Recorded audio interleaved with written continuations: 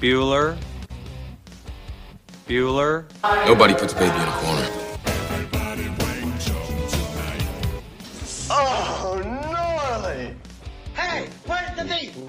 I want my MTV. I want my MTV! Are you telling me that you built a time machine out of a DeLorean? Crushed. Hello and welcome back to Living in the 80s. We actually made it to episode 4. I'm not alone again. I have hit the insane asylum, and I have got a couple of guys out on weekend pass. So I've got Randy Nelson and Jason Peitzmeyer here with me today. How you doing today, gentlemen? Good, doing good. Doing really well. Fantastic. Fantastic. Well, that's good to hear. Excited to be here. This is going to be a lot of fun. It'll be more fun for me because I got a lot of fun festivities planned. So later on in the podcast, we're going to be talking about top cereals of the 80s. And following that, we will be talking about the your favorite cartoons of the 80s. So I brought a couple experts with me just so I don't look like a complete buffoon because I was sleeping through the 80s until about noon. So that's the thing. So as always, thank you guys for coming. We are getting more and more people listening every week, so that's really cool. Our Facebook page has now got 920 members in just 4 weeks, which Crazy. I know it's crazy. Like when I put this thing together, it was just to pretty much get some friends invited, maybe do a podcast, a few people listen to a week. And it's taken off more than I thought it would. So that's neat. Excited to get to 1,000. So I think that's very doable within the next 3 years. We should be able to get 80 more people. And Rob said when it gets to 1,000, he will post a picture of himself topless. I mean, from the 80s. From the 80s topless, yes. Which is much more appealing than the 2020 topless Rob. So, That's the housekeeping. I think that's it. The webpage is coming soon. It's up, but I don't like it yet, so it'll be up. Until then, we're going to start off. Yeah, go ahead. Making a webpage for an 80s podcast, you've got to make it load like it's on 28.8 or some slow dial-up. I think I can. You better make that take 3 minutes to load. I think I can. Everybody hates technology now. Like when you click to open it, it's got to have like the Right, yeah. You've got mail. Yeah, Oh, I that'd be think I could fantastic. do it. So, as we start off the typical week here at Living in the 80s, we are going to go with, let's go back in time.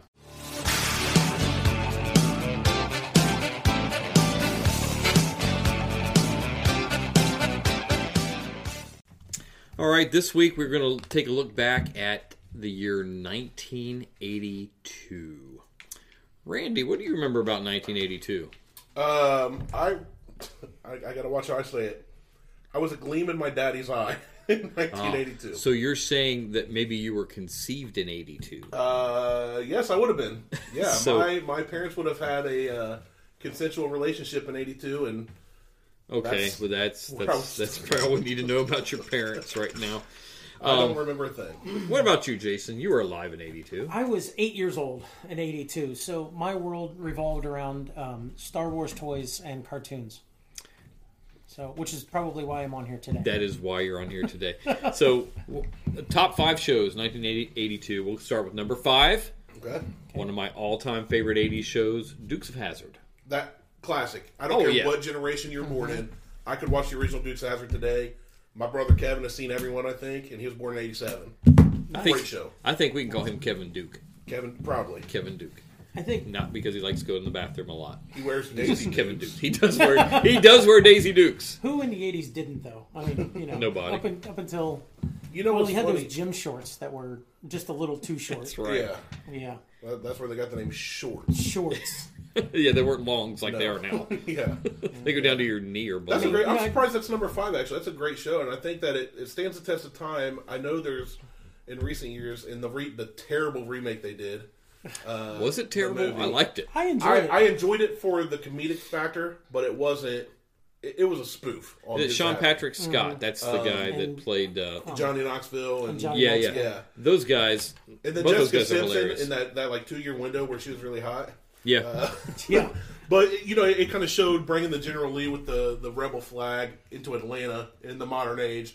So obviously there's some tensions there depending on who you talk to. But the show itself always had a fun theme. It always had action. Right? Yeah. I mean, they wrecked hundreds of cars throughout the series. In that the General Lee to this day is still one of the coolest cars to ever grace the screen, big or small. Yeah. Randy, you might know this. Jason, maybe you do. Do you guys know what kind of car the General Lee was? Oh, absolutely. Challenger. 1971 Hemi Challenger. 1969 Dodge Charger, boys. What? Oh, was it the Charger? It was a Charger? Yep, it's a Maybe Charger. you're right. Yep. Again, at that age, Matchbox cars was what I knew. Yes. I didn't know. Actually, I anything do have the Hot Wheels of General Lee. I don't think I have that one. I do. might. It's a remake. It's not an Right. original. I wasn't playing with toys at that point. Speaking of Dukes of Hazzard, you guys touched on this last week, but I think one of the coolest things about any kind of 80s television, whether it's cartoons or TV shows, is just they had really awesome intro music. Very yeah. memorable intro Yeah. music. Yeah, we talked about that. You and Matt touched on that last week. The intro music today. I think the biggest thing these days we want everything here and now. Yep. But back then, that music was the time for you to finish getting your cereal or your drink or whatever, your pizza on a plate, and get into the room because you knew the show was coming on. You knew every lyric to it. You knew every part of every scene. Fix the rabbit ears. Make Yeah, sure it yeah. comes in right. You couldn't skip commercials back then either. That's when I got my No. food. Yeah, yeah, yeah. and you had to be fast. You had a couple minutes, and if it came on, you missed it. You couldn't pause it and get no. back to it. Nope. There was no streaming. That is a great intro song. And our co-host today is Jackson. Jackson bark is much bigger than his bite. So His bark is bigger than him. yes, Jackson looks like a very, very intimidating ball of lint. Do you remember? intimidating, really? Remember Fizzgate For from Lint, the Dark yeah. Crystal? No, No. no. No. Do you remember the Dark? Oh my God, Dark Crystal, Jim Henson's animatronic Muppet movie. They actually made a TV series on Netflix. I think. I like have heard of it, but never actually. Yeah. no, There was nothing. a little tiny ball of fuzz that rolled, didn't even have legs, and it just had teeth, and that just reminds me of Jackson. That's great. So Dukes of Hazzard was number 5. That was a great show. Speaking of themes, do you guys know who sung the theme of Dukes of Hazzard? A country guy. It was a Merle country guy. Haggard. No. Or no, I know this. See, we just talked about this before you Kind record. of the right era. You're going to forget when you're asking. I said I will. I know who it is. I've downloaded it several times. I've listened to the actual video, and I'm going to hate myself when you say it. Because I was kicking myself when you and Matt were missing things last week. Yes. Now, all of my 80s aficionados listening right now are going, it's Waylon Jennings, Randy. Waylon It's Jennings. Waylon Jennings. It's right on the tip of my tongue. So if One of the Highwaymen. yes, I knew that. if you can get Waylon I Jennings to listened do to your theme Highwaymen song. today. Did you really? Nice. I mean, Johnny Cash is probably my all-time favorite artist. If I can only listen to one artist for the rest of the time, it'd be tough, but it'd probably be Johnny Cash. So you get me into the Waylon Jennings, Johnny Cash, Chris Christopherson. Johnny Cash, first concert I ever went to. Yes, you told me that. I'm so jealous because I was too young. Like I never. I got to shook see his him hand. live. You've told me that many This times. hand. Yeah, I'm not going to shake it. You probably got coronavirus on it right now, but Mine was I probably do. Conway Twitty. Conway Twitty. mine was my- DC Talk. My dad was a big old country Statler Brothers and George Jones and Conway Twitty, and he took me to a Conway Twitty concert. That was Nice. Wait, I guess my first official concert was a Sons of Grace concert. It's- But I'm not well, sure if that's that really, counts. I don't see. Well, they played. Your they grandpa played- would promote this stuff as concerts. I saw them more as like gospel sings. We had a tour Because bus. concert to me is like there'd be some dance. They played some an arena. music. Some, That counts. well, that may have been a concert, but you probably saw them in a church. I traveled with them. I saw them in a church of 12 people, and I saw them in an arena. Okay, I grew up so on the bus. so sometimes they're in gospel sings, sometimes they're in concerts. Oh, agreed. Sometimes they were Size just of like the venue, I think. cantatas. Cantatas. All right, so number 5, Dukes of Hazzard. Number 4, Alice. Never seen it. So Alice, single mom. All I know from Alice is she was the maid on the Brady Bunch. Yes, she was. My grits. That's Yes. Yeah, and at Mel's Diner. And Mel's not. Yes. So I think it took place in either Arizona or New Mexico. Alice was it was on for several years. Pretty big following. I remember my mom and dad would watch it. Her son Tommy was played by Philip McEwen, who was the brother of Joe on Facts of Life. Nancy McEwen. Okay. So, a little connection there. Anyhow, he passed away this past December. So he was. What a roller coaster ride this is. Yeah, really. So I'm learning. That's how we get He there. died. And he died. Yes. All right. So the number 4 was Alice. Number 3, Three's Company. Yes, classic. Love it. It was a classic Speaking show. of theme songs, that was a great one. As soon Yes. as you're coming, knock on our door, Yeah. like everybody's into it. Yeah. Yeah. Who sung And- that? No clue. B.J. Thomas. Who Raindrops Keep Falling on My Head. That Okay, guy. okay. It's him. I And know he that later song, yeah. became a big Christian singer. Nice. I didn't know that. And I didn't can't remember who recognize the name, I can't remember who the girl was that sang along with him. But she's not important. You remember him. Yeah. Speaking of Nobody remembers female vocalists ever. aside from The opinions expressed by Randy Nelson do not necessarily reflect the views of Living in the 80s podcast. Hey, I told you I'm going I to love try Stevie to be Nicks. good. I do like Stevie Nicks. Yes. We have a female I do singer. love female vocalists. That was a joke. Calm down. Don't hate Rob. We do have a female singer in our top 3 songs later, but that's later. Number 2, The Jeffersons. Yes. Moving on up. Again, one of the best themes of all Moving on time. Oh As my Matt would god! say, come on! Well, now. Jeffersons can be summed up in one word: wheezy.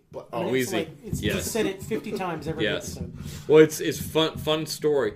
Back in the early 80s, it was not uncommon for men to have perms. My dad had a perm, and he's not real tall anyway. He looked like a white George Jefferson. Because he had the mustache. He had the mustache. He did kind of look like a Q-tip. But Benny Q-tip fought. So that's his rap name. He's Q-tip. He is going I to would beat pay me. money to hear Benny rap. He's really going to Man, beat me. He still can. So that's, Q-Tip's laying down some sick beats, yo. that's right. And that was our white guy, Jason, that just said that. So good job, Jason. Solidifying my white That's guyness. right. So the Jefferson, George owns a dry cleaner. Him and his wife Louise, they become, kind of get into some money because of the success of the chain of dry cleaning stores, and they move up to a high-rise apartment. And they, what is there not? You've got the 70s, 80s. You've got a couple folks live down the hall from a biracial couple. They're not biracial because it's like she's black and he's white, and they have a biracial daughter. So They're a mixed couple. yeah, they're mixed. Yeah, what was the word? Oh, yeah, they're mixed. Futuristic couple. Yes. They were ahead of their time. Yes. So a lot of jokes around that. Now, And then the penultimate of that whole thing is when George Jefferson met Archie Bunker. I was just about to say, my favorite parts was watching George Jefferson and Archie Bunker go back and forth. Yeah. So what does penultimate mean? And that was my next question. Ultimate tippy top. Okay, well, the Jeffersons Wait, actually were a what's spin-off. ultimate? If penultimate means the ultimate tippy top, what's ultimate mean? Yeah, And one step just down. regular ultimate. Wow, this is I like don't reading know, the it wings just- levels at B-dubs or It something, the false sounded like a levels. really cool word, and I think it fits. It's like when It you does get the fit. hot on your wing saucer, there's still 7 more. Like, that's Yeah. what hot is. That's right. The Jeffersons were a spin-off of All in the Family. Yes. So Also, a fantastic intro. yes, it was. Yeah. Hearing Edith sing is still one of my favorite memories as a child. Boy, the way Glenn Miller played. I mean, that was a Yeah, classic. that's Jason, guys. He can sing too. I can sing. I hate my voice, but I can sing. Oh, come on, don't sell Well, yourself everybody short, can man. sing if they hate their voice. That's fine. That's right. Let it rip. Number 1 show this week, 1982, of course, Dallas. Dallas. Never seen it. Yeah, it was a nighttime soap opera. My mom watched it, and so therefore I had to watch it. Well, is that? And I don't remember liking it. It was on after Dukes of Hazzard, Yeah. so I was probably Well, playing. that's the thing back No. in the 80s. If the one TV in the house was watching Dallas or whatever was on, you were at least hearing it because there's nothing else to do except coloring books or read a comic. So you're at least hearing it. You don't have headphones in usually. Yeah. You don't have a smartphone. So Yeah, I never. Well, I did have my electronic football and baseball games that I would play. there you go. at the age that I was at, Dallas was just way over my head, and I was not into it whatsoever. I do remember the whole "Who Shot Jr." Scene. I remember that big thing.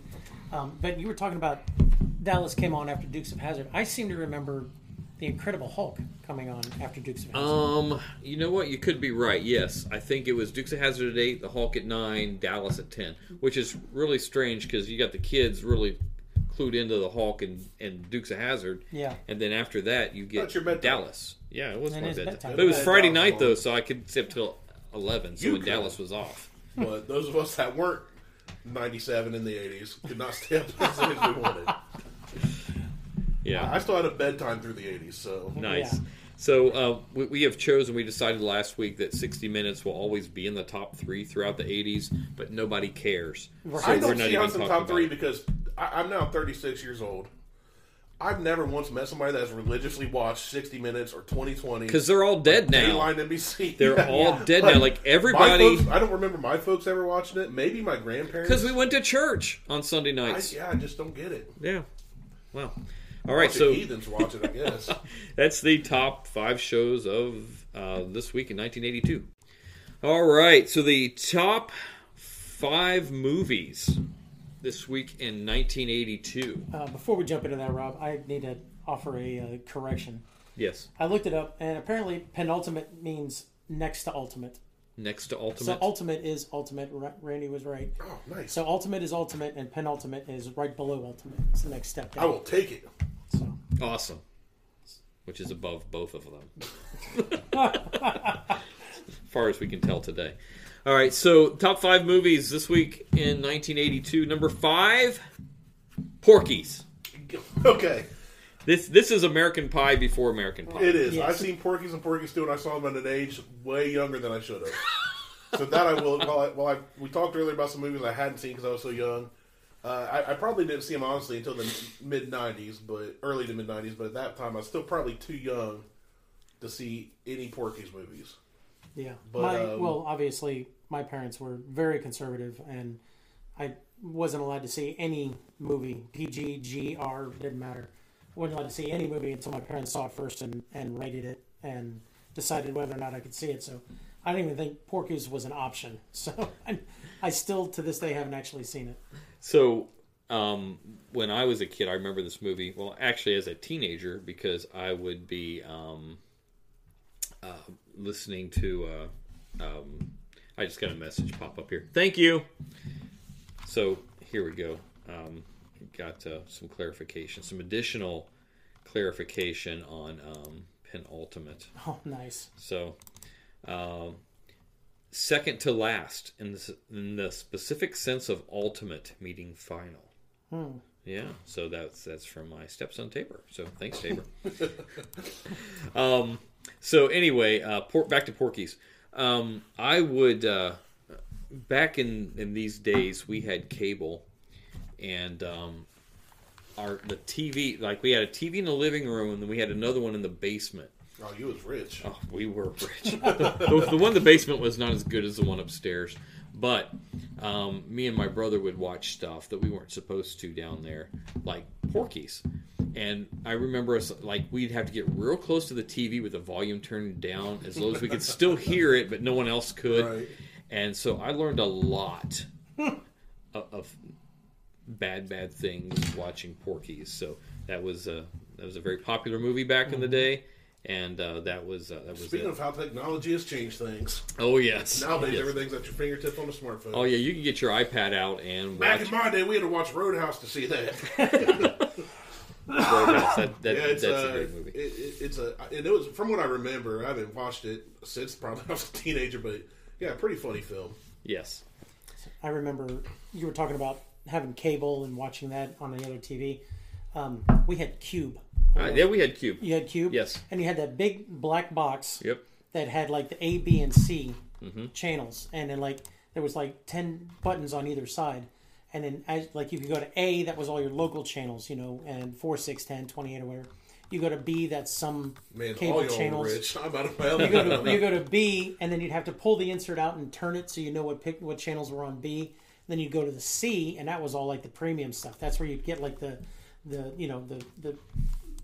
messed up porn channels and Yeah. So actually, Oh, wow. I remember it completely different because you had the P, C, and the T. T was television, C was community, P was premium. oh okay And those buttons were on the bottom. yeah. So you'd push like P 4 to watch like a pay-per-view movie, but there was a key that you'd have to put in to turn it. Your parents would have the key, of course, and that's how you would do it.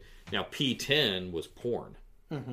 But if you took a refrigerator magnet and put it on the bottom, like a real strong magnet, it would act like the key and it would not show up on the bill. And Or so you've heard. no, we would have heard. Yeah. We would have been beaten. So all the P channels, we would watch movies on there with this huge refrigerator magnet my brother Chuck got from somewhere. So that's what I'm going we to did. guess a refrigerator. I'm thinking. Probably. I'm thinking. No, like the not like Right, I know what you mean. The Yeah. magnet. That Yeah, actually one that- closes the refrigerator. Right. yes. No, actually, it's kind of part of the The motor cooling of the system, refrigerator. yeah. Oh, I know what you're Yes, talking about. you could like take it here, and that lamp from across the room would just like go to the magnet. So number 4, An Officer and a Gentleman. Never seen it. Never seen it. It was okay. Of course, Jason's seen it. All I know is Richard Gere, Deborah Winger, Louis Gossett Jr. Yeah. And then I know some of those And then people. Up Where We Belong was a number 1 song. Jennifer Warnes and Joe Or Cocker. is that the Love Lift Us Up Yeah. Where We Yes, Belong? one of That- the worst was- songs of the 80s. That was the Where the Eagles Fly. the classic And that's scene Randy where singing. she's working in like a factory or a laundromat or something, and he goes in his dress whites and goes and like scoops her up and walks off with her, and everybody's clapping. See, That's in about the only 2020 spot I saw. Yeah. In 2020, we call that kidnap, Yeah, possibly yeah. rape. Yes. But in the Yeah. 80s, Abduction. that was fair. That was That's fair game. that's in the actually 80s. been That's right. been- You take your woman, you carry her out. that's Straight caveman. that's been mocked and used in a lot of. There was The Simpsons actually even did that. And Is there anything the Simpsons Simpsons haven't mocked? yeah. But another thing I remember is that Louis Gossett Jr. just kicking the literal trash out of Richard Gere, because Louis Gossett Jr. was Literal like trash? his The yeah, he literal was- trash. he was- Like cans I'm trying to and, make this and, G. and Rubbish. Twinkie wrappers are flying out, banana peels. But I'm trying to make this G-rated. Thank you, 'cause, sir. I appreciate that. But yeah, because I guess Louis Gossett Jr. was the drill instructor. It was an OC. It was an officer training candidate school, and Richard Gere had basically like been this slick guy where he was. People were paying him to shine his shoes, and he had all this stuff hidden in like ceiling tiles in the barracks and trying to get around the system. And Louis Gossett Jr. basically just called him out and said, "You've been, you haven't done anything for yourself," and all that You kind of know stuff. a lot about this movie. I have seen it. You do. Well, see, I have. I mean, that's fine. I never heard this like much about like it. I said, I Me neither. have a sponge memory. So if I just see something once, I have a will- sponge cake memory. a sponge cake. Twinkies are sponge Yeah. cake. Usually my memory is like a steel trap, rusted shut. But when it comes to like movies or music or TV or whatever, I My absorb it. memory's like still reserved. How's your mind do? I forget. Like, Like, yeah, that was a cool noise. thank you. I've never heard that noise before. All right, number 3, On Golden Pond. I've heard of it. No idea. Never seen it. I actually saw this movie in the theater because I went with a girl to see this movie. Yeah, that's what you say about every movie. And I actually, Sucks. I Did you actually, ever see a good movie with Did a you watch girl? The Notebook? oh yeah, Was it with a girl? yeah, Shocker. yeah, Titanic with a girl. Have to. Those you have Plot to see. twist. with a It was girl. all Rob by himself with a box of tissues in a theater. Yeah. I'll And never let you go. Jack. Gulp, gulp, gulp, gulp, gulp. There's more than enough room on the door, Rose. Just scoot your big butt over. So on Golden Pond, I remember it not being that bad. I don't think I've seen it since. Like I've seen it like on Amazon Prime. Like, oh hey, it's haven't on Golden watched it. Pond, but So it's not that good of a movie. no, not enough to bring me back. No. That See, okay. it sounds Henry like Fonda, 82 Catherine sucked for Hepburn. movies so far. Was it? Because even the people that have seen it, like, yeah, I've not watched it since 1982. Yes. Yeah, well, that's that big shout out to my mom, Kathy Stammen, because this was her movie. She absolutely loved On Golden Pond. This and the Thornbirds. I remember the Thornbirds. Never saw that big for either. her too. Yep. So yeah, Henry Fonda, Catherine Hepburn, an old married couple. Their daughter's Jane Fonda, who's of course, G.I. Jane. yeah, The Handley Jane. yeah, we don't like her. Anyhow, they're struggling with old age and all that. That's all I remember. But it was they had a little place on this pond. So Didn't he anyhow, have like Alzheimer's or dementia, and he was slowly deteriorating? And that something was like that? They went there for like his last hurrah. Or Maybe. something Maybe. like that. Yeah. We'll go with that. Yeah. Yeah. That's I don't what know you happens. guys talk to each other and you look at me for input. I have no clue what you're talking about. Come on, chime in, Randy. I just anytime. wanted to see the stupefied look on your face. Like, Twinkle why are in we my talking daddy's about eye. On Golden Pond? Number 2. Now we're talking. Rocky 3. Okay. Yes. Classic. Yes. You can find all 5 of those on most streaming services now. I watched all 5 after I had my hernia surgery a couple years ago, back to back to back to back, all in one day. Loved it. It was a great day. At the end of the day, I was in pain, smiling ear to ear. I think honestly everybody loves Rocky IV. Everybody loves Ivan Drago and the big fight against the Russians. Yeah. That's like the number one. But my secret guilty pleasure, I think Rocky III is my favorite. I loved Clubber Lang. I loved Mr. T. I loved V.A. Baracus, and I think I even posted on the And if you don't like Mr. T, you're racist. yeah. That's right. So no, I think all. And here's the thing with the Rocky. There's so many films that I love. There are very few that the whole series kind of still stands up today. Back to the Future. Yeah. If it's on TV, I could watch it right now and love it. Yeah. Rambo. Rambo's one of those where he goes in and fights the Russians in the ring. Yeah. Rocky is, but it's one of those where any one of them, like there are some I like, one or two I like better than the others. But I'm with you. I love 3. I think 3 was just as good as 4. Yeah. Honestly, when I watched them all 5 back to back, I kind of thought 4 was just on par with 3. I kind of put them equal. I don't think it was that much better. Yeah. I would agree. Three was. You had the death of Mick, which was hard. Right. You had Clubber Lang, which one thing I found out that was really interesting about this movie is that for authenticity, Mr. T and Sylvester Stallone actually traded real blows. It wasn't like the Hollywood stunt double type. They were actually really hitting each other, and I thought that was really awesome.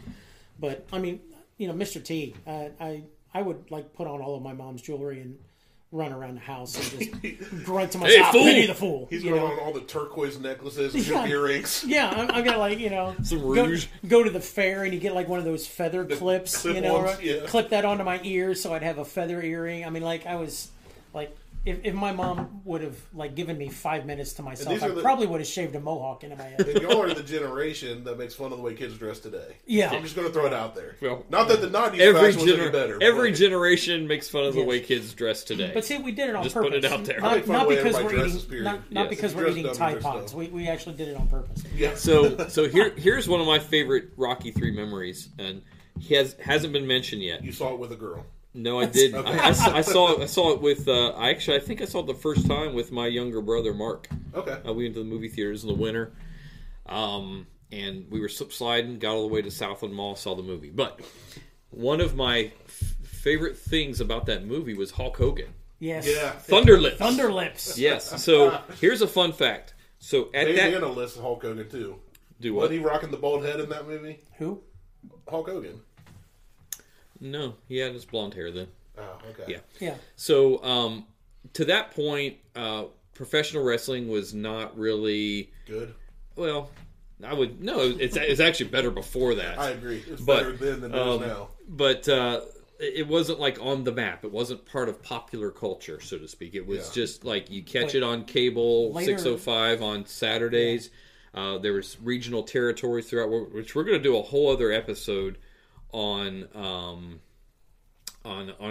wrestling from the 80s eventually.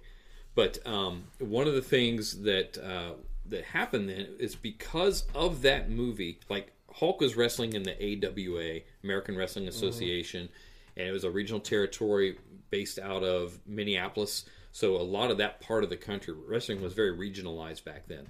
But it kind of put Hulk Hogan on the map. So when that movie came out, very shortly after, Vince McMahon, we all know who that guy is from the WWF. From the XFL. In the XFL, yes. That's how kids today know him. So he hired Hulk Hogan, and almost overnight, wrestling took off, and 2 years later, WrestleMania happened.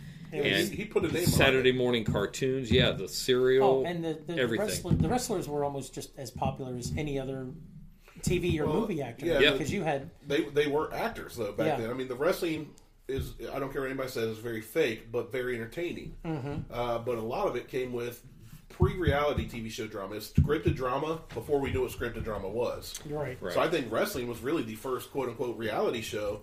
And those guys, when you get somebody that's been on the big screen behind it, I mean, McMahon was a genius. Yeah. It was a brilliant move. I would. It's funny because you say wrestling is fake. I wouldn't say It's scripted. It's scripted, but They take blows. I'm not saying that. Yeah, when I think fake, I think you punch and you miss the face by 3 inches. Like Yeah. these guys hit each other. Yeah, no, and they get do, hurt, but and they've died. and yeah, Men have died. doing this. I'm not that's saying true. that. When I say Like, it's fake, I mean it's not like you're going into a cage against another fighter, and it's It's not not- UFC. it's not not MMA. organic. Right. That's what. It's Yeah. not- yeah. I'm not saying it's fake as in nobody gets hurt or none of that. You definitely got to be Most of them were in shape. There was. yeah, Dusty Rhodes was There was in some a round shape. I mean, when you Yeah. got a sumo wrestler coming out, you got. I mean, Andre the Giant was just massive He's human just being. Yeah. big. He drank beer more than he did any lifting weights or anything. Yep. But that's when I grew up in that era where the 80s and in the 90s where I loved wrestling. So don't get me wrong. Yeah. Roddy Piper, Hacksaw Jim Duggan, anybody with props. When you bring a snake out of a bag, Yeah. when you bring a 2x4 out, when you come out with the bagpipes blaring, like that stuff I love. Yep. And what really ruined wrestling for me was in the 90s when the whole NWO started coming around. That was to me that was the only thing I liked end about of that- end of the best era. That's was that. that's what I'm saying. I agree. I grew up watching the Ultimate Warrior and Sting when they were bright collars and very flashy. Yep. I love the Ultimate Warrior. Ultimate yeah. Warrior and Junkyard Dog, I think, were my 2 favorite guys. Yeah, I think Roddy Piper was my favorite just because the whole kilt. It was just so weird back then. Even though everybody else was in like spandex, but in underwear. So I was watching Roddy Piper before the era before wrestling was big, and the dude, again, this will be a whole other episode. The way that he could turn a crowd one way or the other was like nobody before or since. Yeah. Ric Flair was very, very much like his equal at that time. Yes. See, that's what I'm saying. So many people talk about Ric Flair, and I think he was very much an entertainer. But I don't think he's the best. Like people make it out to be iconic. No. I put Piper. He'll me even personally, I'll put Piper over Ric Flair any day. As a Ric personality, Flair Ric will Flair's- even say that he wasn't really that good a wrestler. He had good people around him. Yeah. He could do his thing. He was- and he was athletic and talented. Oh, yeah, But yeah. as far as pure wrestling ability, like Ricky His Steamboat, his he was worst the best persona. I've When Rey Mysterio came out, that's when everybody went, "Oh crap!" Now people are like flying through there and doing twists and stuff. Yes. Do you guys remember Doink the Clown? Yes. Came in I towards don't- the end. No, I don't. He was Matt Bourne, who actually played like a lumberjack type character. I saw that Yeah. before movie. that. Matt Bourne. Yeah. Yeah. Matt Bourne Bourne Identity. Identity, yeah. It's a Yeah. story of a wrestler who becomes a clown. Actually, I saw little fun fact: Doink the Clown, Matt Bourne lived in Grove City. Did he? Yeah, and I worked at Ponderosa over on Stringtown Road before it burnt down. I have an alibi. And, You worked at Ponderosa, didn't you? In Circleville for a month and a half. Yeah. The Ponderosa reunion. Pound of Roaches. Ponderosa? Ponderosa, yeah. But he actually used to come in all the time and eat, and I'd wait on him. Wow, that's Yeah. cool. I worked security at the arena when the wrestlers came to town, so I got to meet, Booker T. Mm-hmm. This was in the early mid 2000s, so I didn't get the '80s guys. But the cool thing is, I will say, of all the events I worked at the arena, the hockey players were okay. Some of the bands I got to work for were okay, but the wrestlers and the professional bull riders were the coolest. Nice. Just most chill guys. They go out there and either get beat up by a board, another guy, and walk backstage, and they'd be hanging out and always real polite. But at least all the ones I met. You would actually be surprised how many wrestlers go to Comic Cons or their guests at Comic Cons. I believe it. I've seen That's Ric that- Flair, it's- Ricky the it's- Dragon it's- Steamboat, and Well, Comic Con and all those like events have become more popular culture than Yeah. true comic geeky Yeah. nerdy stuff. Like, it is what it is. All right, so Rocky 3 is the number 2 movie. The number 1 movie, E.T., the extraterrestrial. Classic. Drew Barrymore. Yes. I mean, got a big kickstart there. never liked the movie. Really, it surprises me as nerdy as you Man, are. you went off on Golden Pond. You don't like E.T.? Yes. Like, seriously. We got I- more I- details on an officer and a gentleman. Yeah. Right. Oh, I E.T. love is not E.T., good. man. I do too. E.T. was great. That was one I do remember while I was young. Yeah. I remember seeing that still in the 80s. And, I mean, who has not in their life said E.T. phone home or done the idiot? Like, I do it every day. it's to Even yourself in the still, mirror. no, to people in public, they look at me like, Yeah, it's like, it is an iconic movie, and it kind of, to me, and again, I grew up in a different era, and I'm going to get so much flack for saying this, but the whole, like, the wonderment of what's in space came out in the 40s, the 50s, there's this big UFO crashes and all this. We got Star Wars, right? The whole space fights movies, They're cool, but I never really got into them. But E.T. was that one where, like, okay, now we've got one of these guys here on Earth. And it kind of made that connection. It wasn't just having some other galaxy far, far away. That galaxy came to us. You're right. Yeah. He's here now, which is funny. I mentioned that because we've seen him in those movies now. So there's a tie with the Star Wars. Oh, yeah. So there's that tie there. But yeah, I loved E.T. growing up. I don't know. I mean, I get the movie. I enjoyed watching the movie as a kid. I think I just got at that age, got inundated with so much ET stuff for so long. It was everywhere. And it yeah. was You said you like Space Wars. You've been getting over inundated with that for 4 decades. See, I love the Close Encounters of the Third Kind more than I liked ET. I mean, that's fair. That's a good movie. That movie's very underappreciated as far as I'm concerned. I thought that's fair. Yeah, I liked The Last Starfighter. I liked Enemy Mine. I would say that E.T. was geared more towards the younger, but there or were more family. There's focused. something about the sound, like the sounds in the movie. For some reason, I always pick up on that. But the way that the sound and the audio was done in that movie, it irritated me, and I don't. We've gone to 4th level geekdom now. We're talking about Wait till I get going. Yeah, We're we're talking about how not these kids are offended, and he's over here offended by sounds in sounds and movies. blips. Yeah. Auditorily hurt That is funny. by a But movie. because I think that has a lot to do with how I remember things is by sounds. You know, Rob and I were talking about the Waltons, and I was like, I was so young, I couldn't tell you about any episode or what happened, but I remember the theme song. I remember the screen door had a squeak to it. Yeah. I remember the sound of what the people sounded like. I remember the way that one phone that hung on the wall rang. Yeah, and Yep, but it's the sounds is what actually helps with my memory and remembering things. And so when I think of E.T., I didn't like how it sounded, so I'm You not should a watch fan. it again today and see if you still feel the same way. Just out of curiosity, like I'm wondering if, because as we get older, we talked earlier about how we perceive music differently than we did at a younger age, and how and you and Matt even touched on, if we had video, would we remember it the same way? Because you guys were kind of conflicted in memories of the same event you guys went through together. Oh, yeah. So I wonder if it's just interesting to me. I've always been big into psychology and sociology and the way our mind works, the way we interact. And it'd be interesting to see if you still feel that way based on the sounds as an adult. That would be an interesting experiment. Yeah. I'll have to try that. Well, I can tell you this, and this is just me. I mean, I'm just being an old guy, but some of the music I listen to now from my past, I hear differently. They resonate differently than they used to. Like as a teenager in the '80s, like I listened to here's a perfect example. Like when the song "Come On Eileen" by Dexy's Midnight Runners, that's known as an '80s song. I liked that song back in those days. Now I hear it, I'm like, meh. Now, if it's turned up real loud and I'm paying attention to the instruments, I like it a little better. But as a song, like the you don't vocals, feel the same way about no. it. Yeah. But like I'll listen to yacht rock. You know what's funny? This is light rock from the late '70s, early '80s. Christopher Cross, Ambrosia, Firefall. Some of this light rock stuff that back then I'm like, ugh, what is garbage, that? yeah. But now I hear that and I'm like, I've got a whole playlist dedicated to yacht rock. And I understand that because when I was growing up, and you've known me since forever. I mean, I was real young.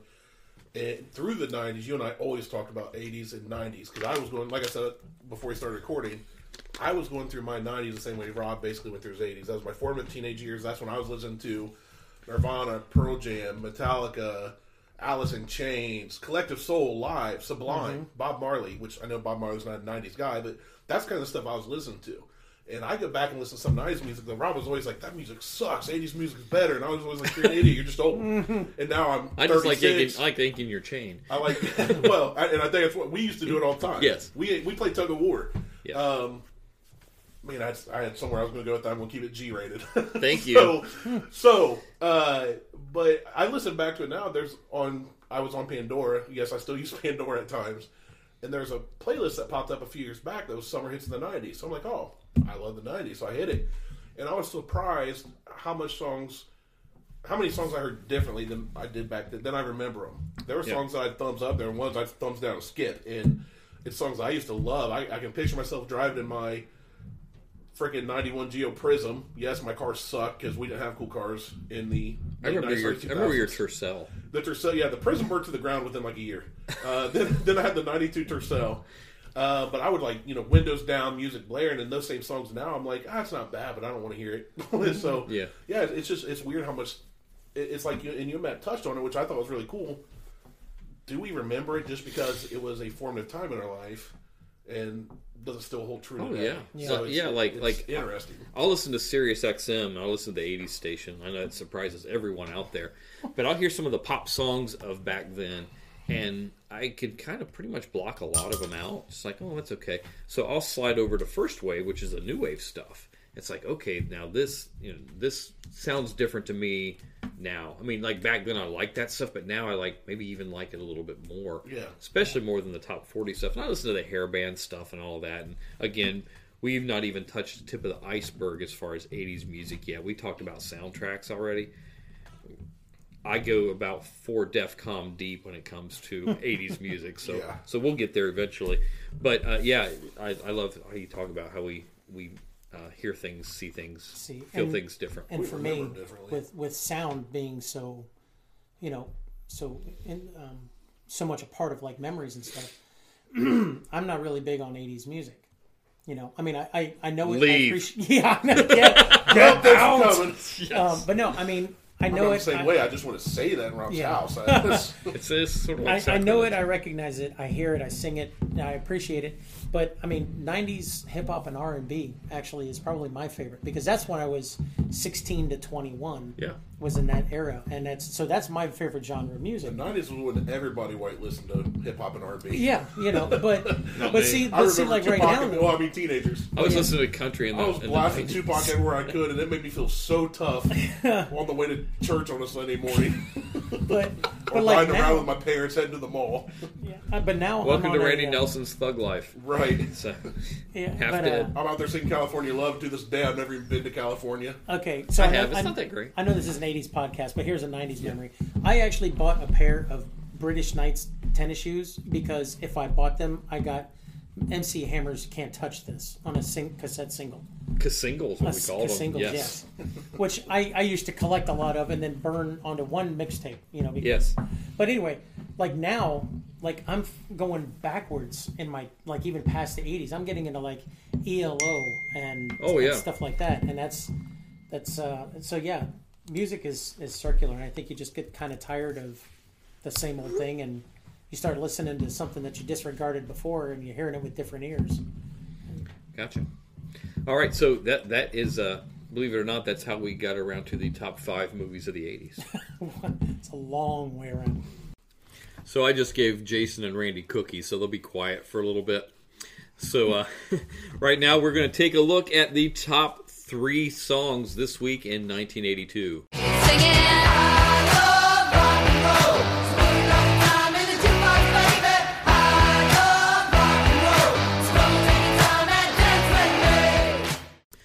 So yes, the number 3 song this week in 1982 was "I Love Rock and Roll" by Joan Jett and the Blackhearts. Pow down, pow down. One of my favorite shows, not of the 80s, but about the 80s, which will be another podcast at some point, I'm sure, is Freaks and Geeks. You guys ever watch that show? I tried.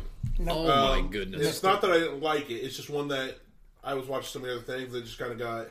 It's one that I sampled it, and it's in my list to go back and watch, and I just never did. Yeah, try. Well, good luck finding it because it's not on any streaming service right now. I probably pay for it on Amazon if I really want to. No, you can't. You have to buy a DVD or Blu-ray. You can't. It's not streaming. Anyhow, it's one of my favorites. When it was on Netflix, I would watch it about once a year, the whole series through. Only 13 episodes. Great show. Anyhow, Joan Jett sung "Bad Reputation" as the theme song. Nice. I know that from 10 Things I Hate About You. Oh yeah.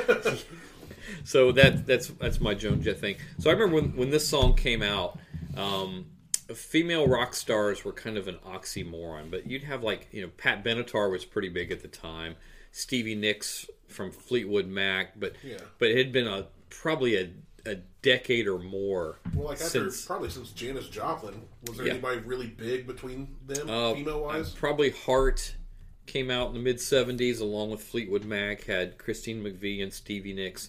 But no solos. No, Pat Benatar came along, broke a lot of ground. Why she's not in the Rock and Roll Hall of Fame today is beyond me. But I love Pat Benatar. I do too. But they did do it right with letting Joan Jett in. But this song was a very catchy song and, great song. Pat So Benatar did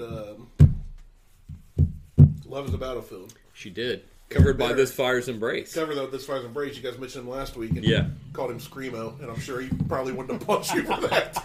I did chat with him about that. He was just thought it was awesome that Matt messed up Christopher Reeves' name. Right. Calling him Christopher Reeves. Reeves. No, it's Reeves. That messes up everything. Matt's Matt. But no, I just pictured Aaron getting mad and going all Joe Dirt like, heck no, man, I'm a rocker through and through. That's right. I don't listen to what was the band that Joe Dirt was accused of listening to? Leaf Garrett. Leaf Garrett Probably more like this. and Van Halen, not Van Hagar. Right. So yeah, that's right. Jeez. All right. So that was the number 2 song this week in 1982. I Love Rock and Roll. So I just gave Jason and Randy cookies, so they'll be quiet for a little bit. So right now we're going to take a look at the top 3 songs this week in 1982.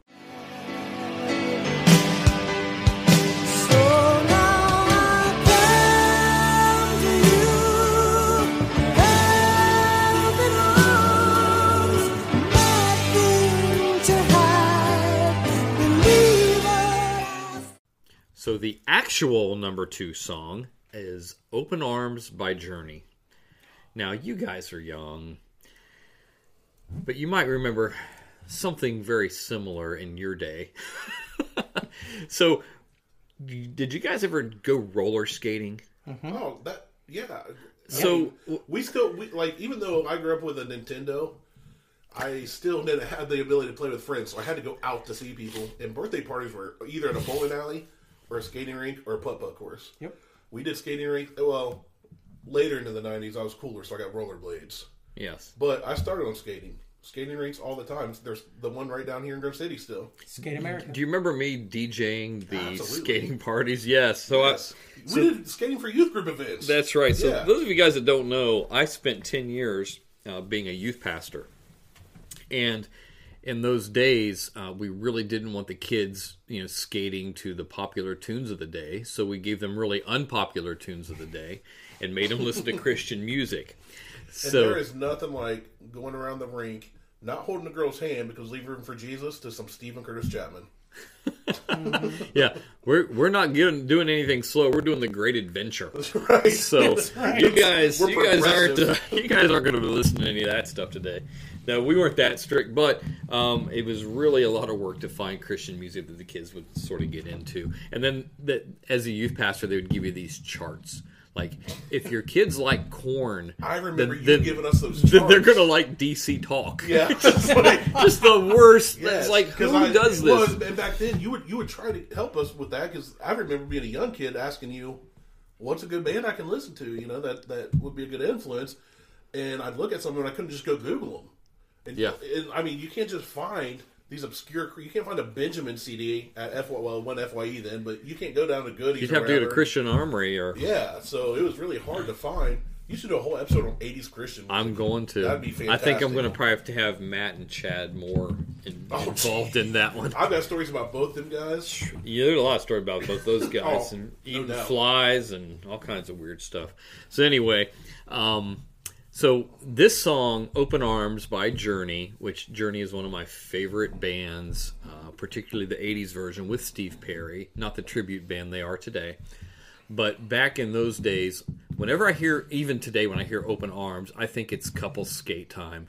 Like, I'm going don't to know if I find remember that the song. cutest girl that will agree to skate with me, and we will do it. Poor guy, if that's what you're into. Well, we just heard the song. It's Oh yeah. oh yeah, It's great. That was the lead in. Yeah. So Open Arms by Journey was number 2. My blood runs cold. My memory has just been sold. My angel is the centerfold. Angel is the centerfold.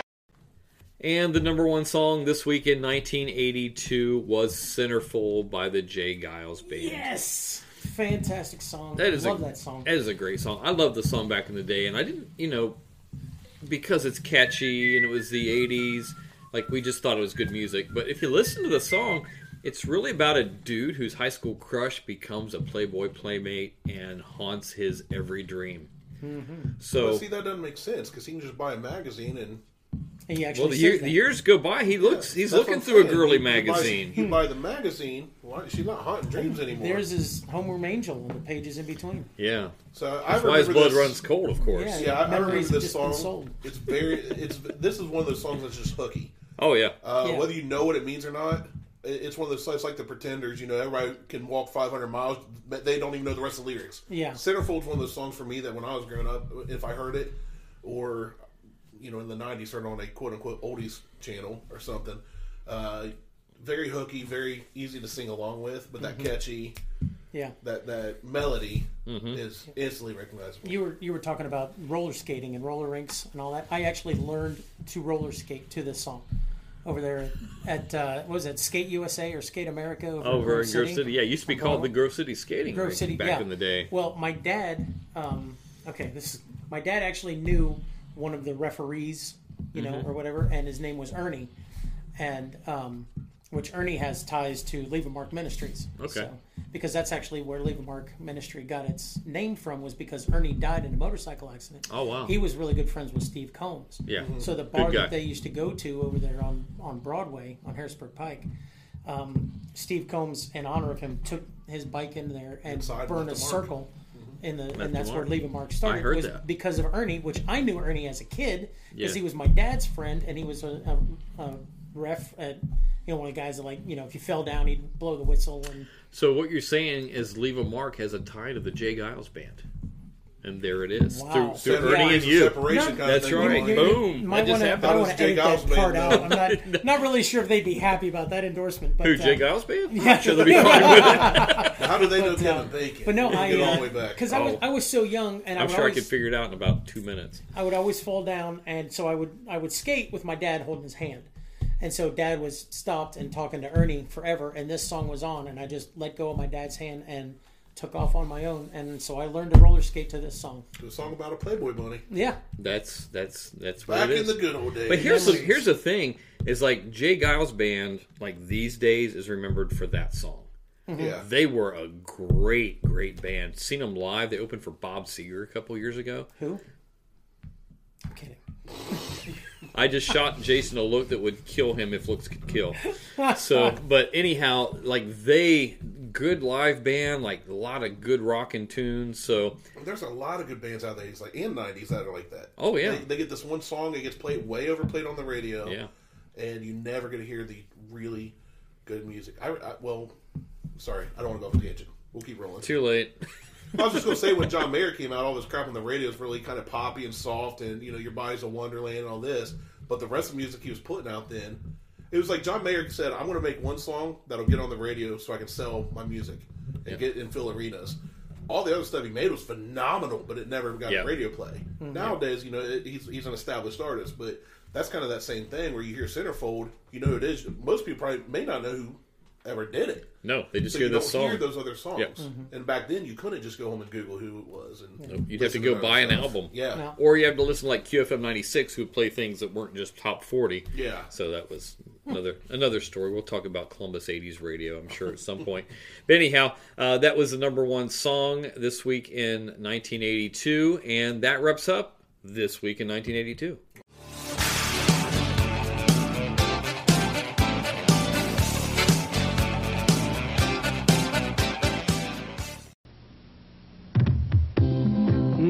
Chocolate. Peanut butter. Hey! Oh, hey, you got your chocolate and my peanut butter. Peanut butter on my chocolate. What? Delicious. Two great tastes that taste great together. Reese's Peanut Butter Cups. Real milk chocolate, delicious peanut butter. Reese's Peanut Butter Cup. And Reese's Crunchy Peanut Butter Cups topped with chopped peanuts. Okay, so we decided since in the sake of time and this podcast being 13 hours long, we're going to break up this week and next week. So this week, we're going to talk about our favorite cartoons of the 80s. Now, here's a disclaimer. I'm not going to have a lot of input on some of these just because, okay, in 1980, I turned 14 years old. So I was a teenager in 1980. You were And too cool for school. I was too cool, Cartoons. too cool for being awake. So if you remember, and all those people, everybody remembers being a teenager and sleeping as long as you possibly can. I did that today.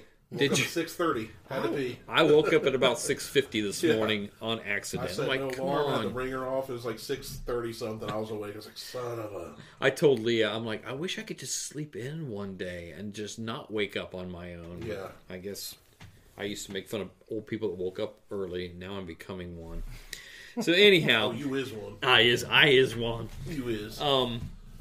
So, speaking of cartoons, that's why I brought a couple experts with me. So, I want to chime in on some of these, but by and large, it's going to be these guys, their memories. Because being an 80s podcast, like, we want to touch on every bit of pop culture we can possibly think of, because we can probably have 10 years of episodes by doing that. So, in doing so, it's not always going to be places I have got the most expertise on. So kind of like, when you're diagnosed with some kind of a disease, you call a specialist. The disease here is 80s cartoons, and specialists are Jason and Randy. Yeah, Fair we're, enough? We're like the WebMD. The I want to call it WebMD. special. At least myself. I can't speak for Jason, but I can. He can have a be. PhD in 80s cartoonage. Yeah. Well, as far as I was 6 in 1980, and I was 15 in 1989. I think the math is right on that. And so yeah, cartoons, 80s cartoons was right in my wheelhouse. It was my every Saturday morning, get up. And, back then they had these things called TV guides. And hey, yes. And I would actually... Preach. I would get the Teleview out of the Columbus Dispatch, which remember was that. kind of like a pulp comic book version of a TV guide. And I would get a highlighter, and on Saturday I would highlight the little blocks. So I'd be like, I'm on this channel watching Bugs Bunny, and then when that's over, I'm switching over to this channel, and I'm going to watch He-Man, and then when that's over, I'm switching over to this channel. And so that was my every Saturday for at least the whole decade. Yeah, so, now my 6-year-old gets up and says, hey, I want to watch Gumby. And I go put on YouTube, and there's Gumby episodes. And then he goes, I want to watch Angry Birds. And I switch to Netflix, and he can run 10 of them in a row. yeah, well, I Kids didn't- these days don't get how hard They- they have it. no, Yeah. you And had we to, didn't even have a remote. We had to get up to change the channel. you had to like Because your plan- kid wants to be able to do that. Yeah.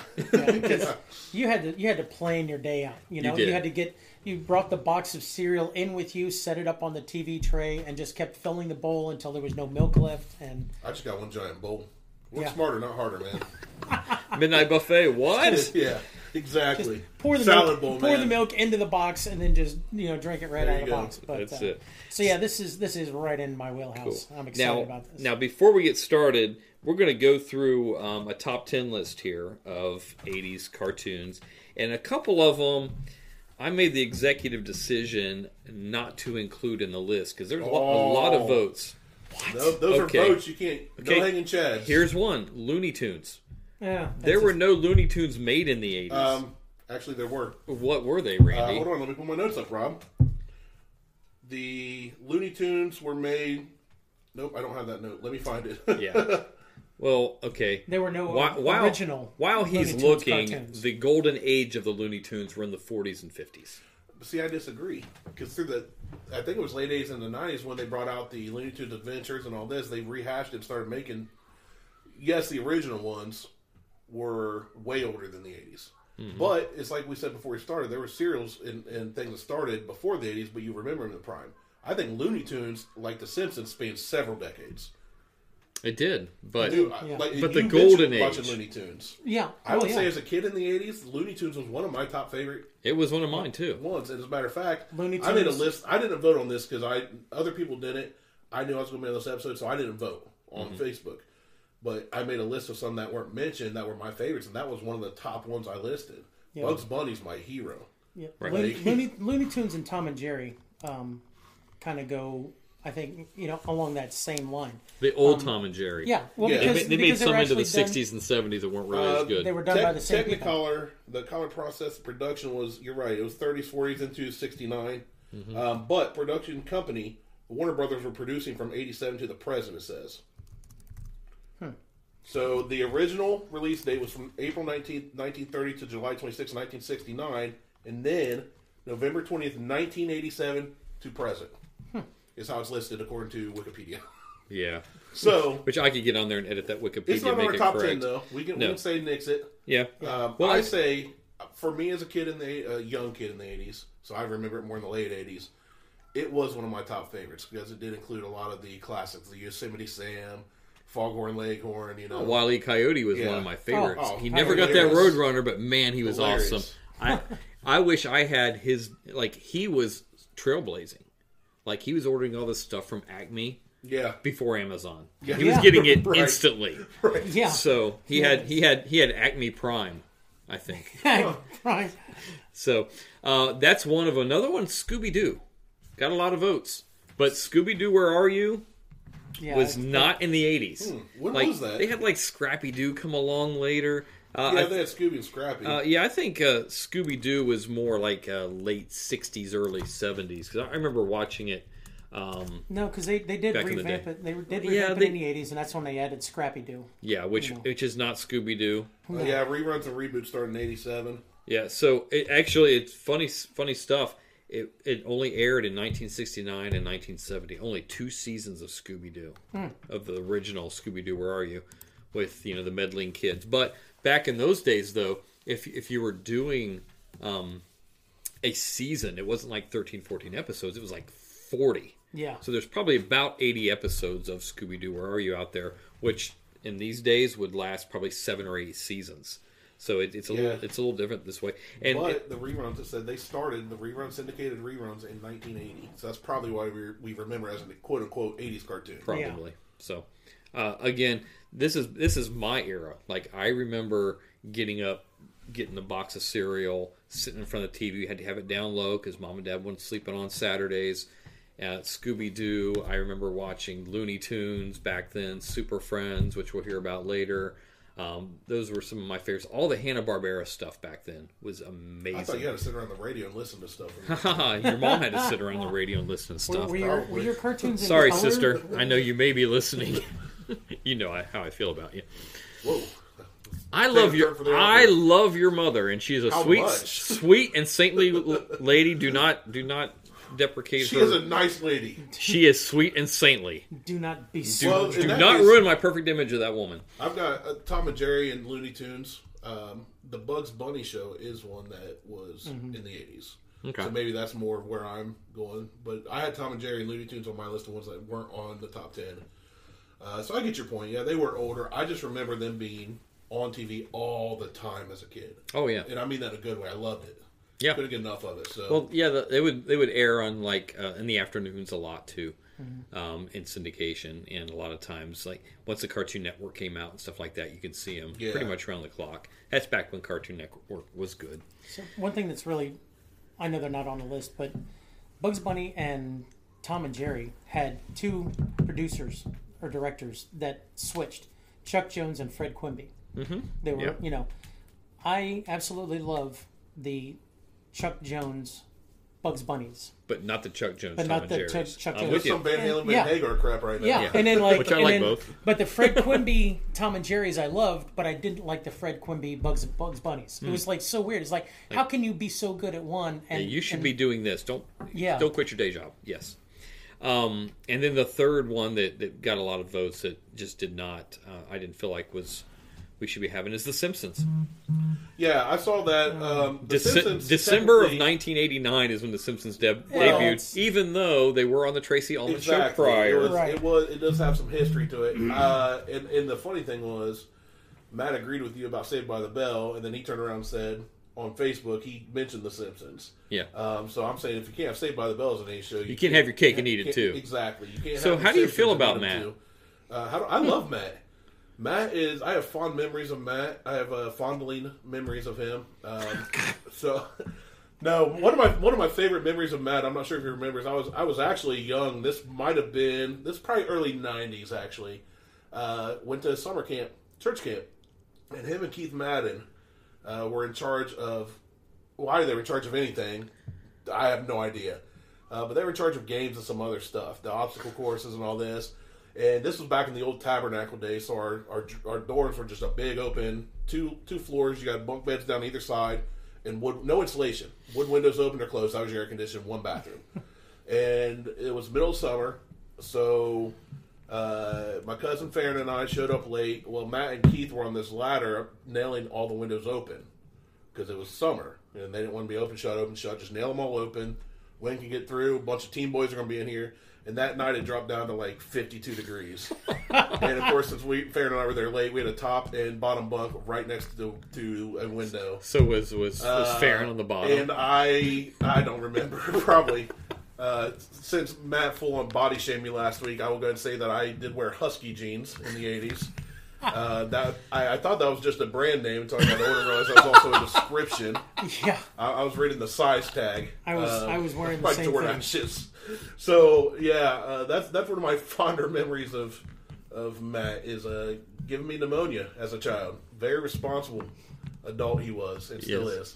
No, I love Matt. I want to have you and him on my podcast, and I'll go after him there when he can defend himself because I'm a man and I'll do it face to face instead of trash talk.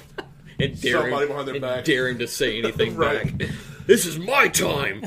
You will sit there and take it. No, I love your podcast. As I told you, I was listening with my son. Your guys' podcast is family friendly. Mine is not. So my son does not hear our podcast. But you guys mentioned my name, and I got to giggling. And my 6-year-old Huck says, "Daddy, it sounds like they're talking about you." And I said, "Well, they are." And he said, "Oh." And he listened. You guys mentioned my name again. And he said, "Well, why are they talking about you?" And I said, "Buddy, that's my friends Rob and Matt, and sometimes it's easier for guys like them to talk trash about somebody when they're not there to defend themselves." And he just went, "Oh, that's not nice. They shouldn't do that." So take that, Matt, from the mouths of babes. You're not nice. No, I love Matt. I love the episode. But yeah, talking about these cartoon stuff in the 80s, I think I've got a different perception because now I'm remembering cartoons that I would consider 80s cartoons were really older. They're just getting replayed. Yes. So, yeah, maybe my list needs to be... I do have some that weren't on the list, on my list, but I remember things a little differently. We've kind of got not 3 generations here, but we kind of do, because you were a teenager, Rob, and then Jason was right in that, the 6 to 14, 15's cartoon prime. I was born in 83, summer of 83, so, I didn't really... I was 5, 6, 7, like 87, 88. You actually that's started when I was really starting kind to... of... And my memory's fuzzy about what I did last week, so... Your beard's fuzzy about what you did last week. Yeah, there's a lot about me that's fuzzy. So, my memory's going to be a little off on some of these probably, and I did not research a lot, so... That's the beauty. It's the beauty of what we're doing here today. Okay, so we're going to start with number 10. Yes. Number 10, Transformers: Robots in Disguise. Classic. That is iconic. That in the movies is all I know about Transformers. Well, discuss. First let's not discuss the movies.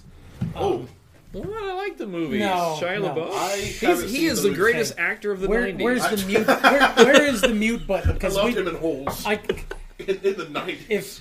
If nobody has any point of reference to the Transformers from a child in watching the cartoons, you can't say he's going to spend an hour per cartoon if you mention movies. No, yeah, he is. He's very angry. No, I remember the cartoon being great. I haven't seen the movie, so I don't care about now those. the Transformers animated movie was amazing.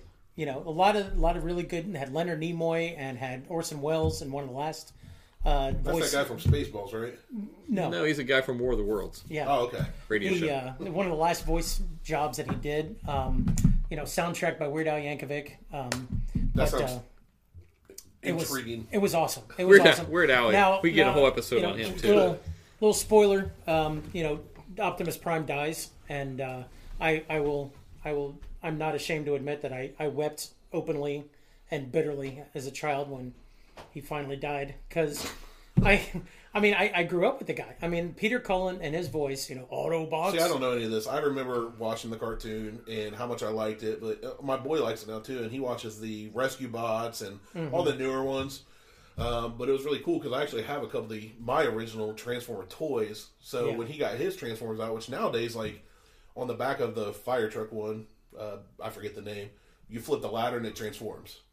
I should have minded. He was so intrigued because it was step-by-step process. It took you half an hour to change a fire truck into a Transformer. You get done. Where's his arm? Oh yeah, Yeah. So what I remember though, that I definitely had a few of the toys, and I still do. I don't You were at the age where you could know that stuff and care about it. I wasn't. To me, Yeah. I think it's a great cartoon. I don't have any, like I said, I haven't seen the movies. Yeah. Well, I mean, the but- cartoon actually was crap. It was a basic '80s cartoon. All the animation was done over in Japan. Yeah. And it was actually the same writers that wrote the G.I. Joe cartoons I will also say wrote so the storylines were the same. But- the voice actors were the same. Let's be honest, everything back then through these days is the same. Yeah. There's very few movies that you have very few movies that are like a Fight Club or like one that just leaves you going, whoa, what Something in the world? original. Like, yeah. So a lot of the stuff back then, even some of the TV shows and sitcoms that are talked about, it's the same general concept. You've got a group of people, you've got the loud one, the goofy one, but so it's all very similar. Well, let's be honest. The cartoons of the 80s, 90s were pretty much, well, even somewhat in the 70s. They were set up to entertain children, sell cereal and toys. And yeah, toys, absolutely, 100%. Yeah. I mean, Just like Kiss. The whole They're really set up for marketing. Yes. Yeah. Terrible Their band. music sucks. Terrible band. But we agreed on music, Randy. Boom. Yeah, we That's almost happened did for the our- first time yeah. in about 30 years. Pretty close. Yeah. I mean, as you go through the list, you're going to see that almost every one of these cartoons had like the triangle of it was like we have the cartoon so that kids will be wanting the toys so that when they play the toys they can act out what they see on the cartoon, Right. And that kind of thing. So Yeah. you've got Absolutely. they actually had to pass laws in the 80s so that these these companies, these toy manufacturers like Mattel and Filmation and Sunbow and all these companies can't do that because they were instead of being a half-hour entertainment show, it was a half-hour commercial. Pretty much. And they actually passed legislation that said, okay, it's got to be wholesome, and it's got to be. That's why they always have the little PSA or the moral of the story. Yeah. At the end. So. Which is the best part. Right. Okay, number 9, Muppet Babies. Yeah, this is probably more my age. I remember it. You kind of look like a Muppet Baby. I do, especially if I pull my hair down, take it out, and I like the Muppet Babies, but it's not one that I remember really. It's not. It wouldn't be in my personal top 10. No. It's not bad. All things Muppet, they're historic. I'm almost nostalgic. They're historic. Sure.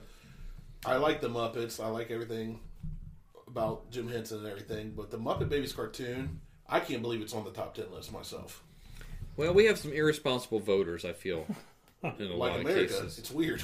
Yeah, just like America. Like a small sampling of our country. Yeah, Muppet Babies was. I mean, like you, Randy, I love all things Muppets. I grew up with the Muppet Show and Sesame Street and Jim Henson and everything he did. And Dark Crystal, which we talked about before, which I got blank Nerd alert! Deer in the headlight stares for that one.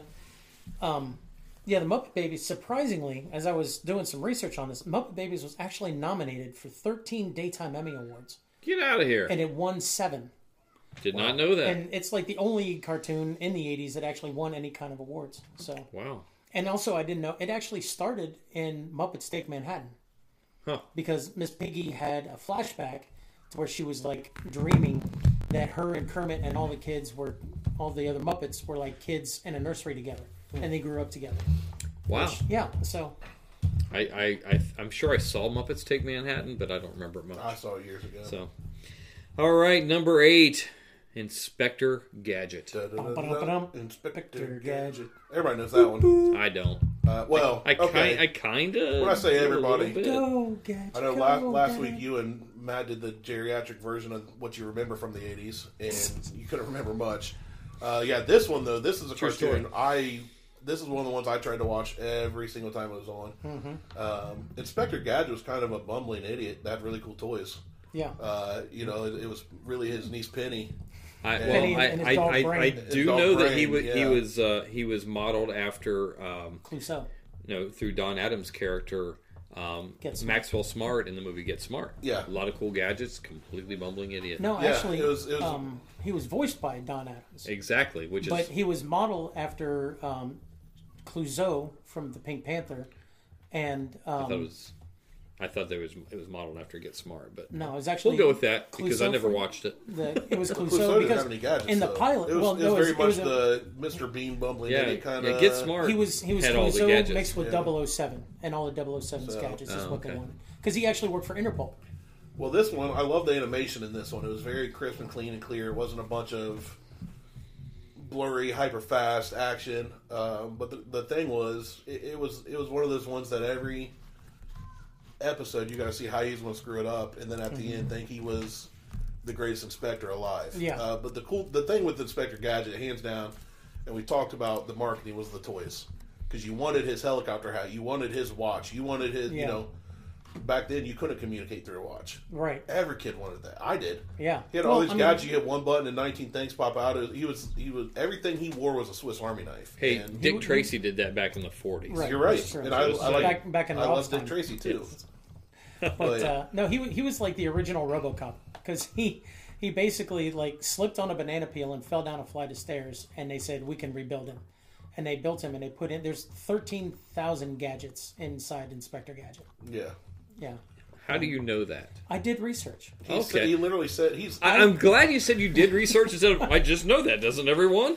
Yeah. No, he's No, some of the stuff I do actually just know. You know, Yeah. like I'm doing the research and I'm like, fast forward, I know this.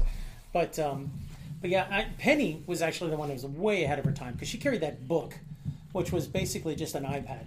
You know, You did a lot of research. You 'Cause she sure did- did. I'd have been through 5 of these by now with my knowledge. Yeah, me too. 'Cause she I would have did- been through all 10. I would have read them right off. Yeah, I would have because she had stopped at that. like She one. had GPS. She had Wi-Fi. She had the internet. I mean, she had FaceTime on her phone. She was way ahead of her time. Now, in the research, this was actually I thought this was really cool.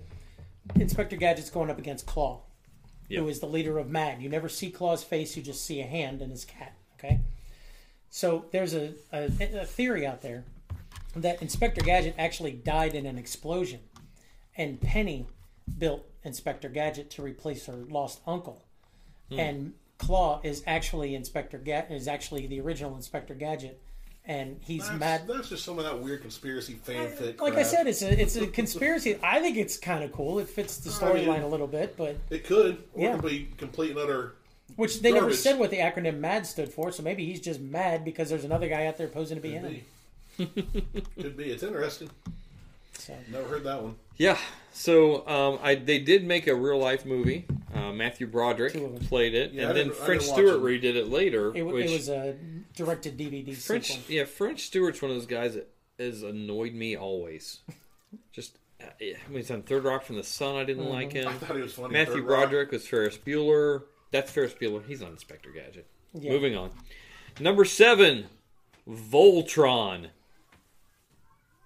So Jason excited. I've never Jason seen it. just did his arm in the air like Bender at the end of Breakfast Club. Yeah. Like, this is a triumphant. Oh, I've been that is- dying Way to off talk on about this. You go ahead because I don't know anything about it. Oh, Yeah. Voltron was, well, I was telling you guys earlier before we were recording it, one of my favorite toy of all time in all of the 80s was I had the 2.5 foot tall Matchbox die-cast Voltron action figure with all 5 lines separated, and you can put them back together. And great show, absolutely loved it. It's actually America's first introduction to actual anime. It wasn't a cartoon; it was actually anime.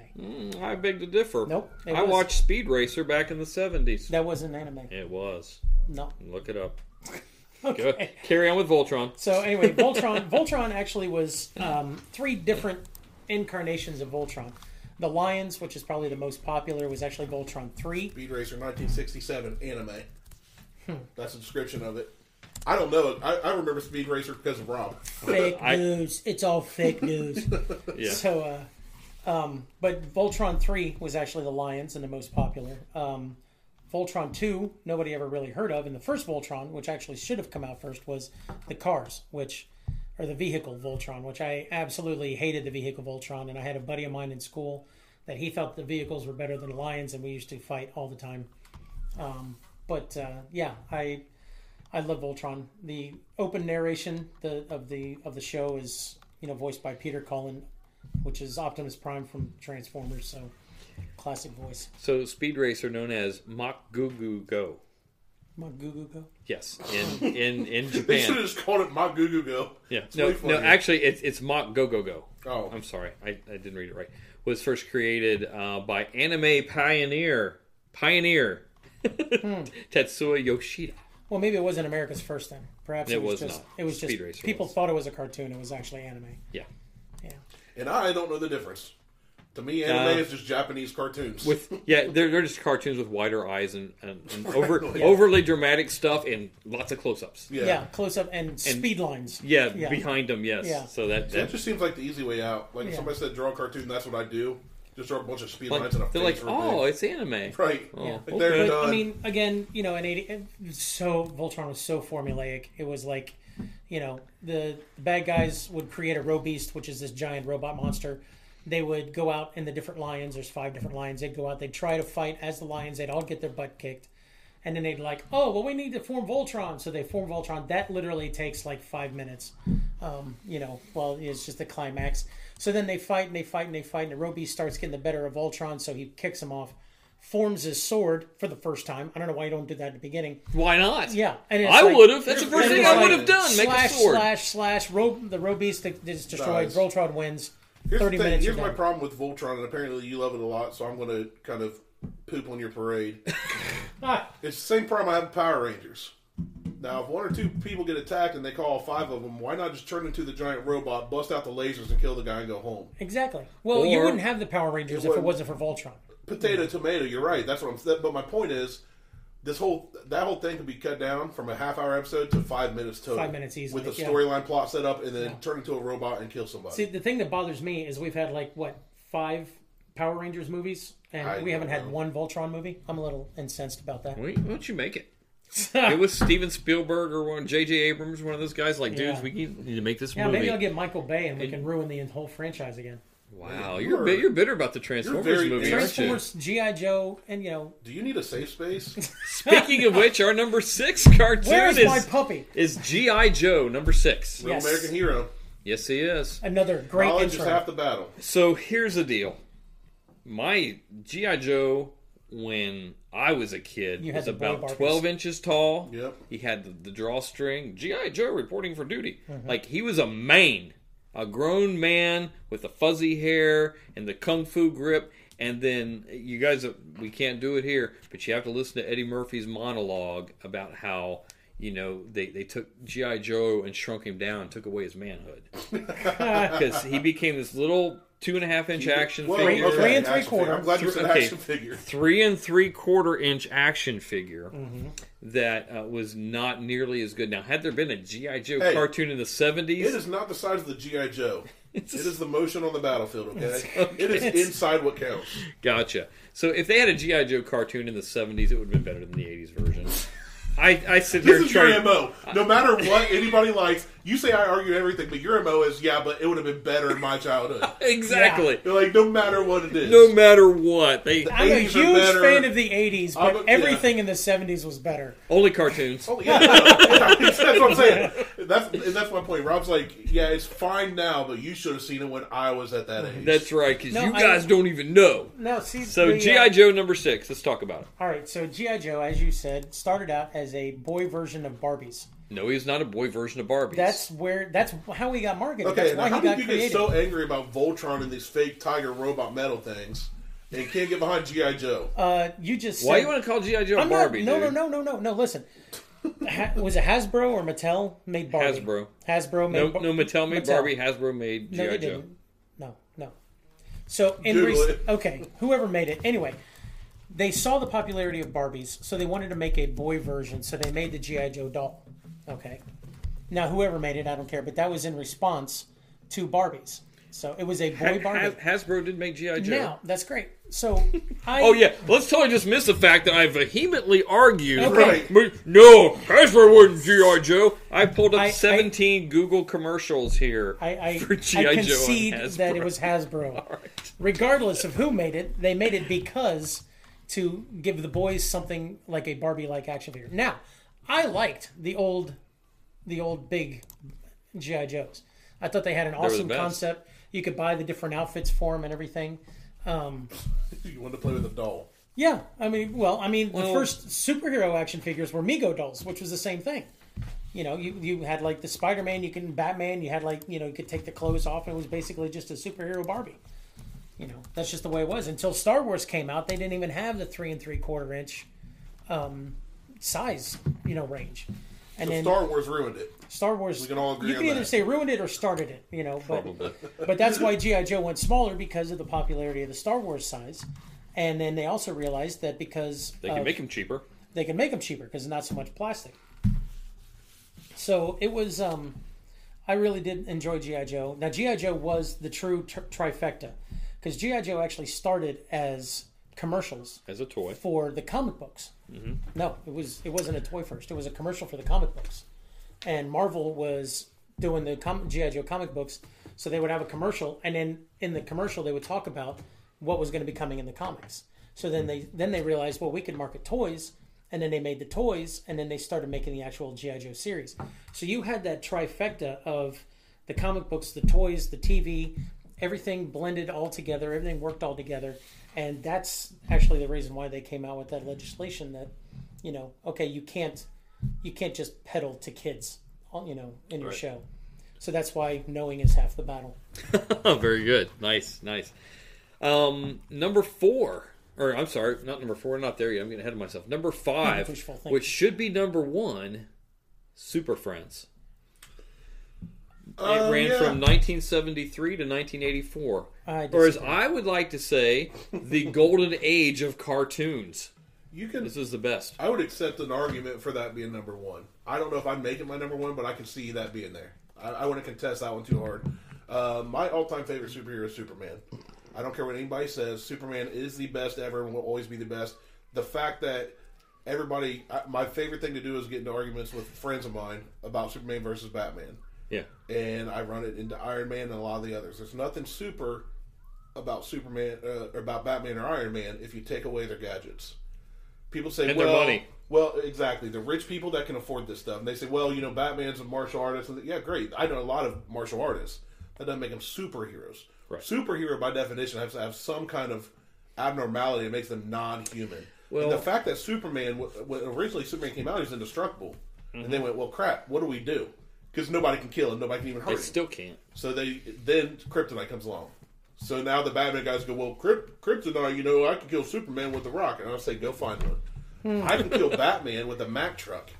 All I got to do is run over him. I don't know. Yeah. In the, Iron Man in the- trips on a curb and smacks his head and has a brain aneurysm, bleeds out and dies. He's dead. Now, that won't happen to Now, Superman. I would say Batman and Iron Man, I think they're still superheroes because they're doing super things. There's a difference. They're super space heroes. Yeah. It's kind of like supercar versus a super car.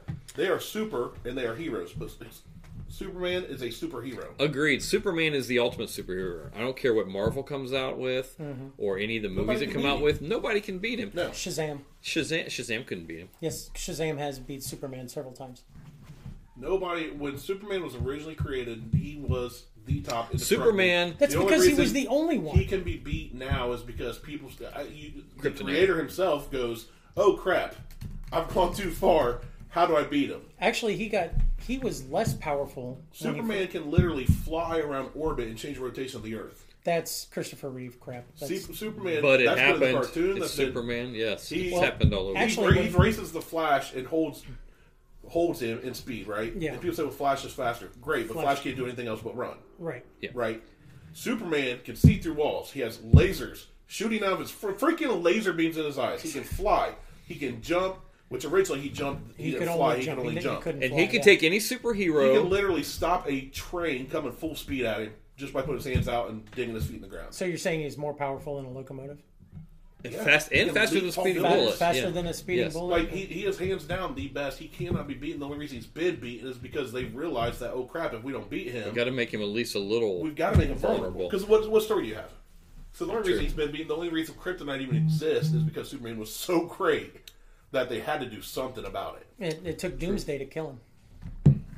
But anyway, where are we going with well, that? so here's the thing, though. Yeah, don't get me if started on if comics. Superman wanted to, if he didn't have like that righteous heart or whatever, he could take any superhero. I don't care if Shazam, Doomsday, I don't care. Chuck him in Iron outer Man, space. anybody. Yeah, he does. I'll cut off your oxygen. Done. laser They eyes. can't breathe. Boom, dead. Done. Laser so they're all dead. eyes. So this isn't actually an 80s movie, but if you guys heard of or seen the movie Brightburn, No, I've heard of it, but Never I haven't heard of seen it. it. it's a fantastic movie. I saw it like 4 times in the theaters. So imagine, Kal-El crashes on the Kent farm and grows up, and when he hits puberty, or around 13, he starts getting his powers. Mm-hmm. Only he doesn't have the moral compass that Superman has. Oh, nice. So now he's this 13-year-old kid with all of Superman's powers and just going around and just wreaking havoc, and nobody can stop First him. off, That actually sounds pretty good. It's It fantastic. sounds great, but any 13-year-old kid that has X-ray vision, there's only one thing he's interested in. Yeah. Yeah. Hands down. Like, Yeah. He's not worried about taking over the world. Seeing what's in the cookie jar. Exactly. Yeah, exactly. You want to know if they're chocolate Well, I was chip talking about or- actual cookies. Me too. Yeah. You guys. Chocolate chip out of or control. raisins, where I was going. That's right. So, back to Super Friends. You got Superman, Batman, and Robin. Which I love Batman and Robin. I do too. Adam I'm West not and saying, Casey Kasem. I'm not saying. Yes. Yeah, It was also Shaggy. Yeah, right. I'm not saying anything's wrong with Batman, but I was just saying Superman's better. I love the Super Friends as a whole. Yep. I think it brings a good balance to it, Yeah. and they can play off each other's strengths. Oh, yeah. Except for Aquaman. If you ever notice in any Super Friends, they would always be like, Aquaman, you hold down the fort because we're not going anywhere near water. Aquaman, you go make us a sandwich. My favorite, Yeah. my favorite thing I've ever seen Aquaman do was actually in Family Guy, where there's a girl getting mugged on the beach, and he's like, "Hey, you come over here." He's out in the Yeah, he's water, out in the kicking water. up on the You land. come over, I'll teach you a lesson. Like, But- come over. But the movie Aquaman is awesome. Oh, yes. Oh, it's my twin brother in it. It That one? is. Yeah. It is. We It look is. just alike. I was thinking the same Dude, thing. I met him at a Comic-Con, and Was he cool? my picture with him was absolutely hilarious. I think I saw that. Was Yeah. he cool? Oh, yeah, he was a great guy. He seemed like he would be. So you got Batman, Robin, Superman, Wonder Woman, Aquaman, and then like in later years they would bring others in like Green Lantern, Green Arrow, and stuff like that. See, Green But Lantern what was I one of my hated, favorites. The Flash, I never Hawkman. did, even as a young kid. Like, so it came out in '73. I would have been 7 years old. Like, I did not like Wendy, Marvin, and Wonder Dog, Nope. and I did not like Zan, Jaina, and Gleek. The Wonder Twins. Yes, I'm like, we don't need them. We don't need them at all. Yeah, I don't really remember much of them, to be honest with you. Do you remember the narrator, I mean, I remember the Wonder Yes, Twins, but Ted Cox. Ted Knight? Ted Knight, yes. Yes. Ted Knight from Caddyshack. Yes. Another great 80s movie. Meanwhile, the Hall of Justice, which I Which- didn't even realize because he was Ted Baxter on the Mary Tyler Moore Show, which ran at the same time. Didn't even put the two together as a young kid. Actually, the Hall of Justice was modeled after the Cincinnati Museum. No kidding. Yeah, it's an actual building down in Cincinnati. Good to know. Good to know. So number 5 was Super Friends. This is the taste. This is the test. Pepsi versus Coke. The Pepsi Challenge. Pepsi. And all across America, more people pick Pepsi. Pepsi. Time after time after time. Pepsi Cola.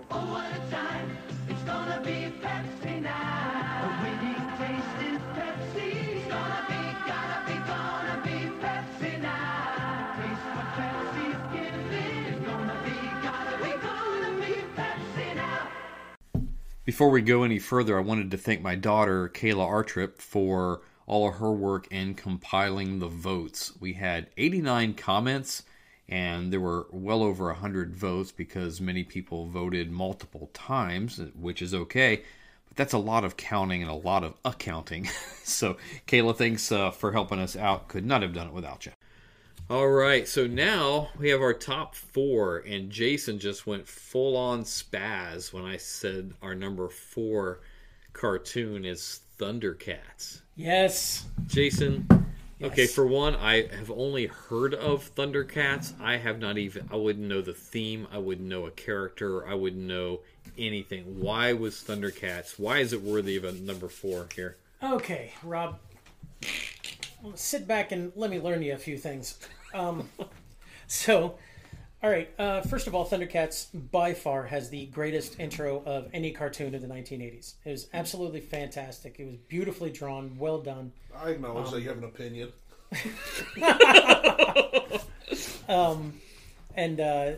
But the Thundercats was basically a group of cat-like people that obviously Was Taylor Swift in this cartoon? No, Okay. no, and it's not cats from Broadway either. It's but it's a group of cat-like people. Their planet, home planet of Thundera, was being destroyed. It was exploding, so they got away in a spaceship with their mentor Jaga, and there was they got hit by some debris or whatever, and it knocked out the autopilot for the ship. So Jaga had to come out of stasis, and he actually piloted the ship and then died on the ship, trying to keep them safe. And the ship crashed on what's called Third Earth, which is basically our Earth, but it's the third. Like there's no humans, and it's been like like the year 3000 or something like that. And so they landed and they came out of their pods. Well, the suspension pod didn't work for one of the characters named Lion-O, who was like a kid when he went in, but it didn't keep him at the same age. Everybody else stayed the same age. He actually grew up to be an adult, so he came out fully grown. And he was Lion-O. He was the leader of the Thundercats. He was given the Sword of Omens, which is the Thundercats' sword. Great, one of the best swords out there, second only to He-Man's power sword. And there was a whole group of them. There was Cheetara, which was obviously a cheetah. She was very fast and hot for a kid my age. There was Panthro. The cartoon was hot. Oh yeah, she was cat person cartoon. Cat person cartoon was hot. He's into furries, is what he's saying. Carla, I don't even know. I continue. Okay. So then it was Panthro, who was kind of like the mechanic, and the Muscle. He was a Gray Panther, voiced by the guy who played Bill Cosby's dad in the Cosby Show. There was Tigra, who was my favorite. He was a Bengal tiger. He had a whip. And there was Snarf, who was irritating. He was kind of like the family This cat. cartoon sounds irritating. Well, it's actually typical 80s cartoon. I'll put it to you this way. This is GW's favorite cartoon. Yeah. Well, there you go. Thundercats is a lot of Chris, so people's you know favorites. I'm sorry. But it's, I mean, there's just a lot about it. The main bad guy was Mum-Ra, who was this old, decrepit mummy guy, but then he would like call in these ancient spirits of evil and transform into this big wizard thing, and he so it was really cool. Now, the cool thing about Thundercats is that it became so popular the next year they spawned off onto another show called Silverhawks, which was the same basic group concept. But they're hawks instead of cats. And they're in outer space. Ooh. They're actually metal Pigs cyborg in space! I don't remember any of this. I remember some of the characters, but I used to watch Silverhawks, and then after the year after that, they did Tiger Sharks. Same basic character concept, only they were all underwater and they were sea life. So, like, the Cheetara was actually an octopus. And I want to watch this less now, knowing all this. Me too. You have really... So, I'm not here to sell it. I'm just here to tell it. And that was good. Thank you. I'm not here to sell it, But I'm here to tell it. but yeah, Thundercats was a classic. I thought the toys sucked. I didn't like the toys, but I absolutely love the cartoon, and big fan. Gotcha. So, number 3, segue into your powerful sword, is He-Man. Mm-hmm. Talk to us about He-Man. Now, all I remember the cartoon and kind of like the Dutch boy paint haircut that He-Man had. Yeah. And I remember Dolph Lundgren played him in a movie. Yeah, let's not talk about that either. But tell us about... I know you remember a lot about He-Man. Yeah, I actually still got a couple of the dolls, He-Man dolls. I'm just going to call them what they are now. I don't know how many inches they are, but I've got He-Man and what was the blue guy that was his sidekick? You would know. The Orko? Okay. I've got that guy, and he's got a thing on his belt where you spin the dial and he spins around and his fists come out and stuff. Oh, no, I remember that's watching He-Man and She-Ra later on, but He-Man was a cool one. It's the same basic concept, though. It's the G.I. Joe thing we were talking about, where you've got a hero, you face adversity, in the last second he pulls it through. It sold a lot of toys. I don't know if I'd put it in my top 10, to be honest with you. I like it. I've got some of the toys. I played with them. Mm-hmm. They're still in the toy box. I should have brought some today. Brought some pound puppies or something up here. But it's not... Looking back on it now, I like the memes that came out of it more than anything. There's a lot of jokes and videos and stuff people did. And, Yes.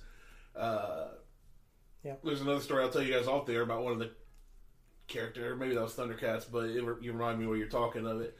But yeah, it's okay. I think it's way too high on this list. Yeah. Well, I mean, the voters voted. They So I'm voted rolling with it. I'm not saying they shouldn't have. I just personally, it's solid, but it's not something like if I could watch again today, it's not good enough for me to want to sit and watch through it again. Well, I'll tell you, for me personally, again, with no... As I look at 80s cartoons, like this is probably the one exclusive to the 80s cartoon that I would think of, like, oh, name popular 80s cartoons. Oh, yeah. Because it seemed like that was one that really kind of makes me go, oh, He-Man's one. Yeah.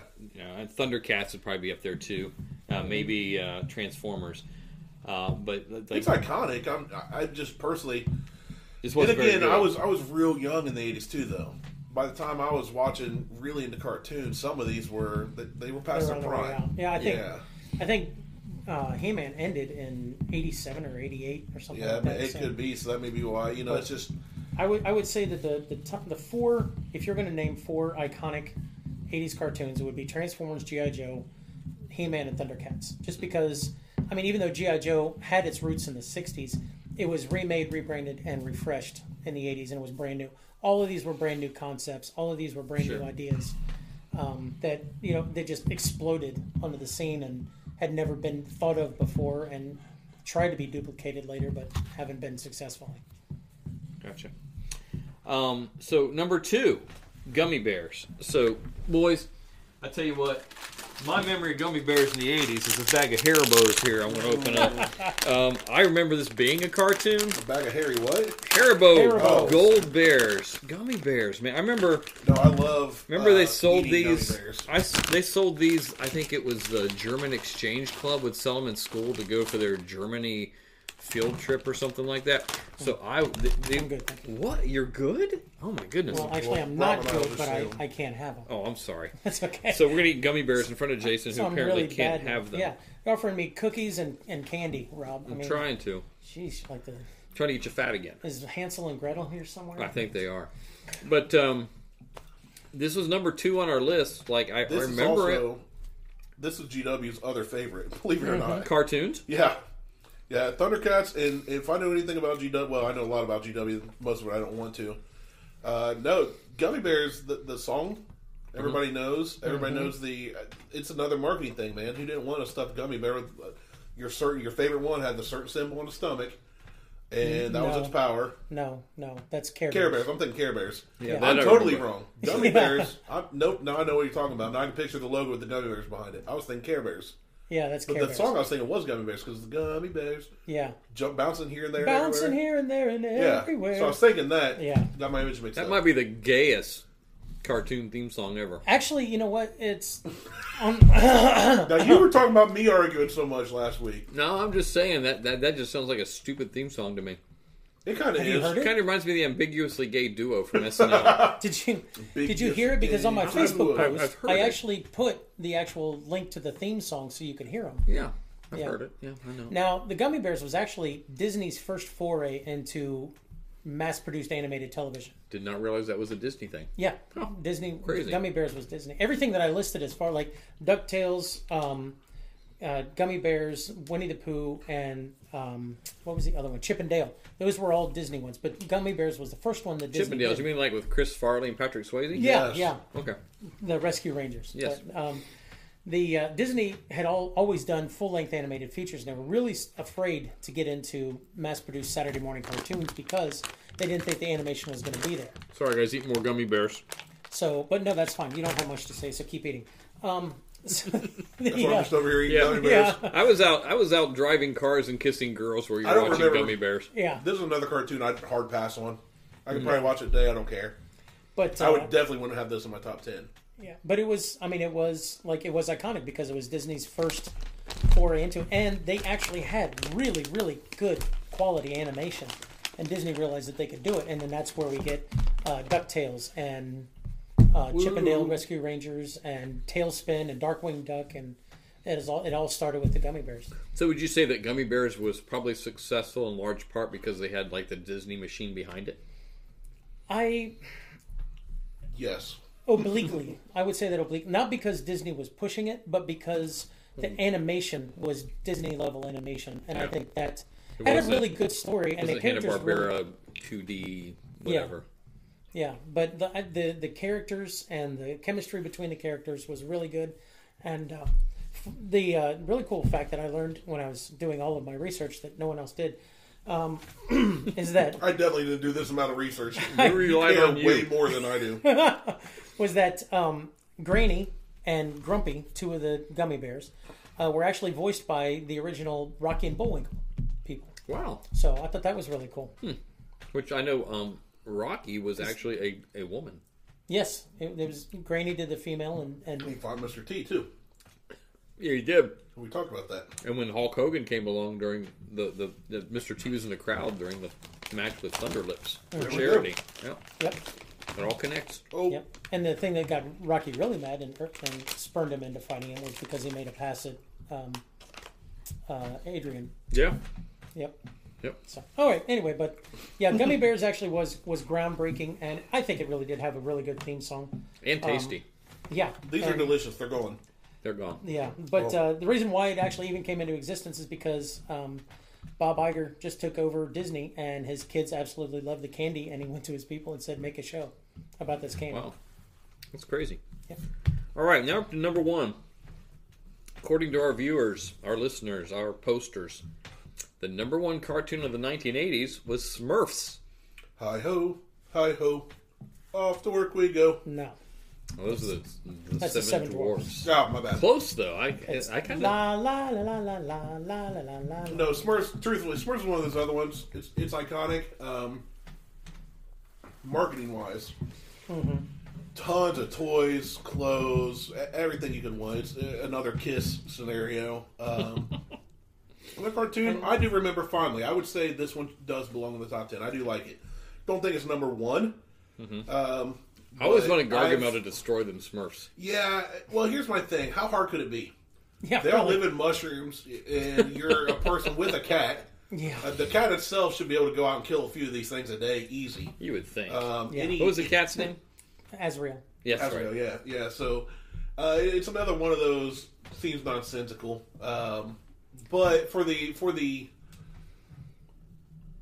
historic value, the nostalgia of it, I do think it's one of the better cartoons. I think it was well done. I think it was well made, well written. I do like the animation of it, and it is iconic. I think. Yep. This is one of those ones that I do think of when I think of my childhood. So Yeah. I don't know if it's number one, but Well- again, I have been known to disagree with everybody about everything. So What you do? Well, again, the Smurfs, like G.I. Joe, actually got its start in the 1960s. Really? It was Peyo was a Dutch, was a Dutch guy who had a comic strip that I can't even pronounce. Smurfs. But no, it was a Smurfs. It was like they were actually the Smurfs. too many consonants. But no, it was a comic strip that he did, a weekly Sunday strip, and the Smurfs were like a tertiary side character that they came across every once in a while, but they became really popular. And that's where they came from. The word Smurfs, I found out. It's devils, isn't it? No, it was actually, it was a made-up word.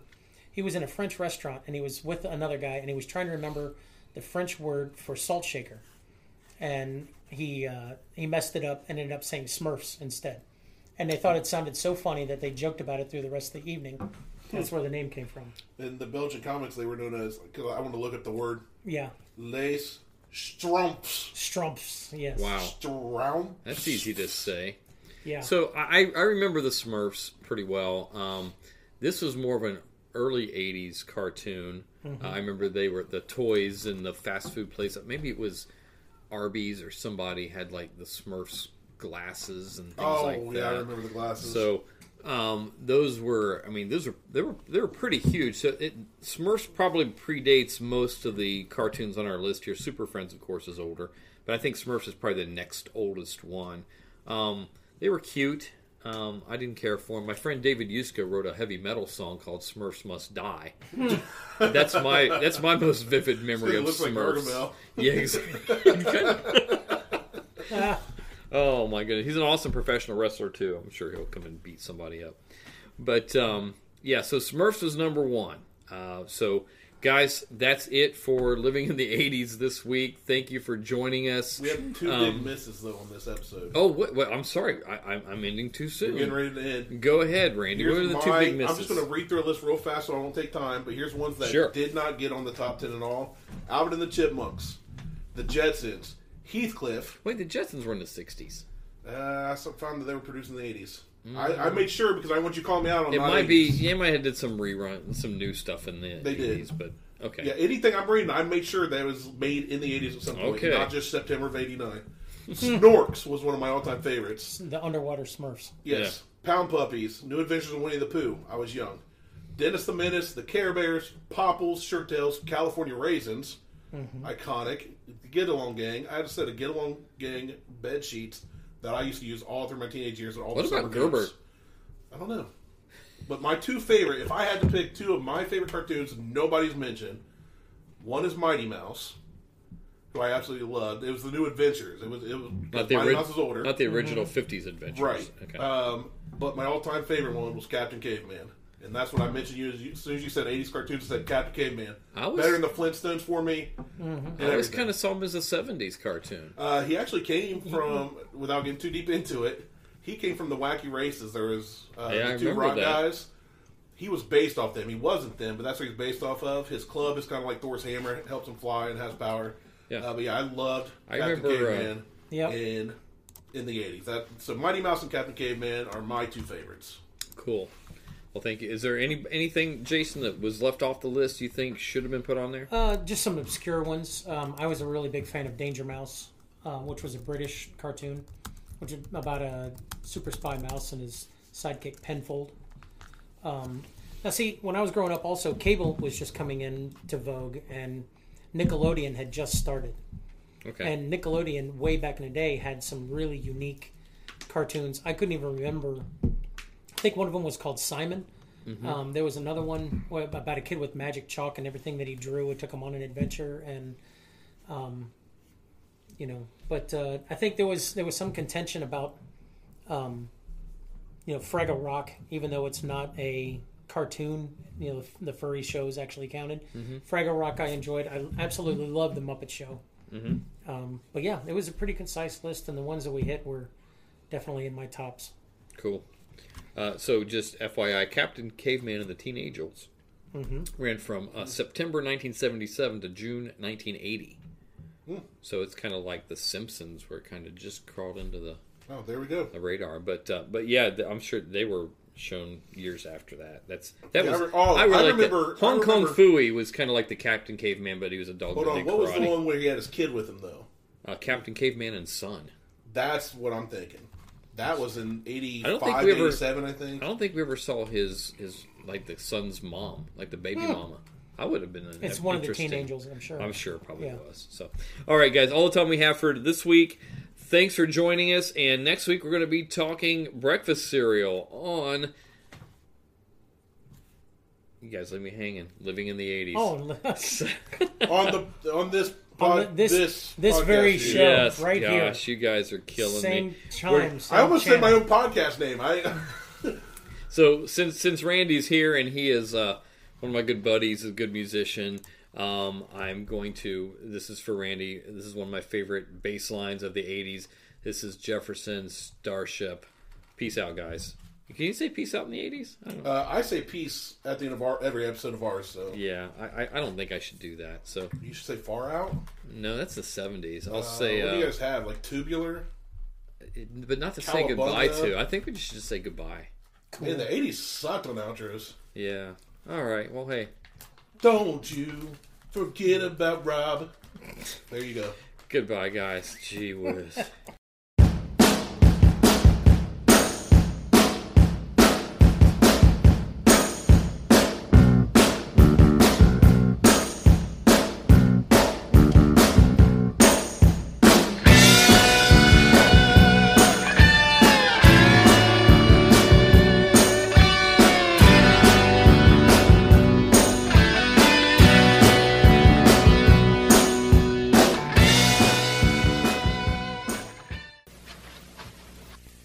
Still here? It's over. Go home.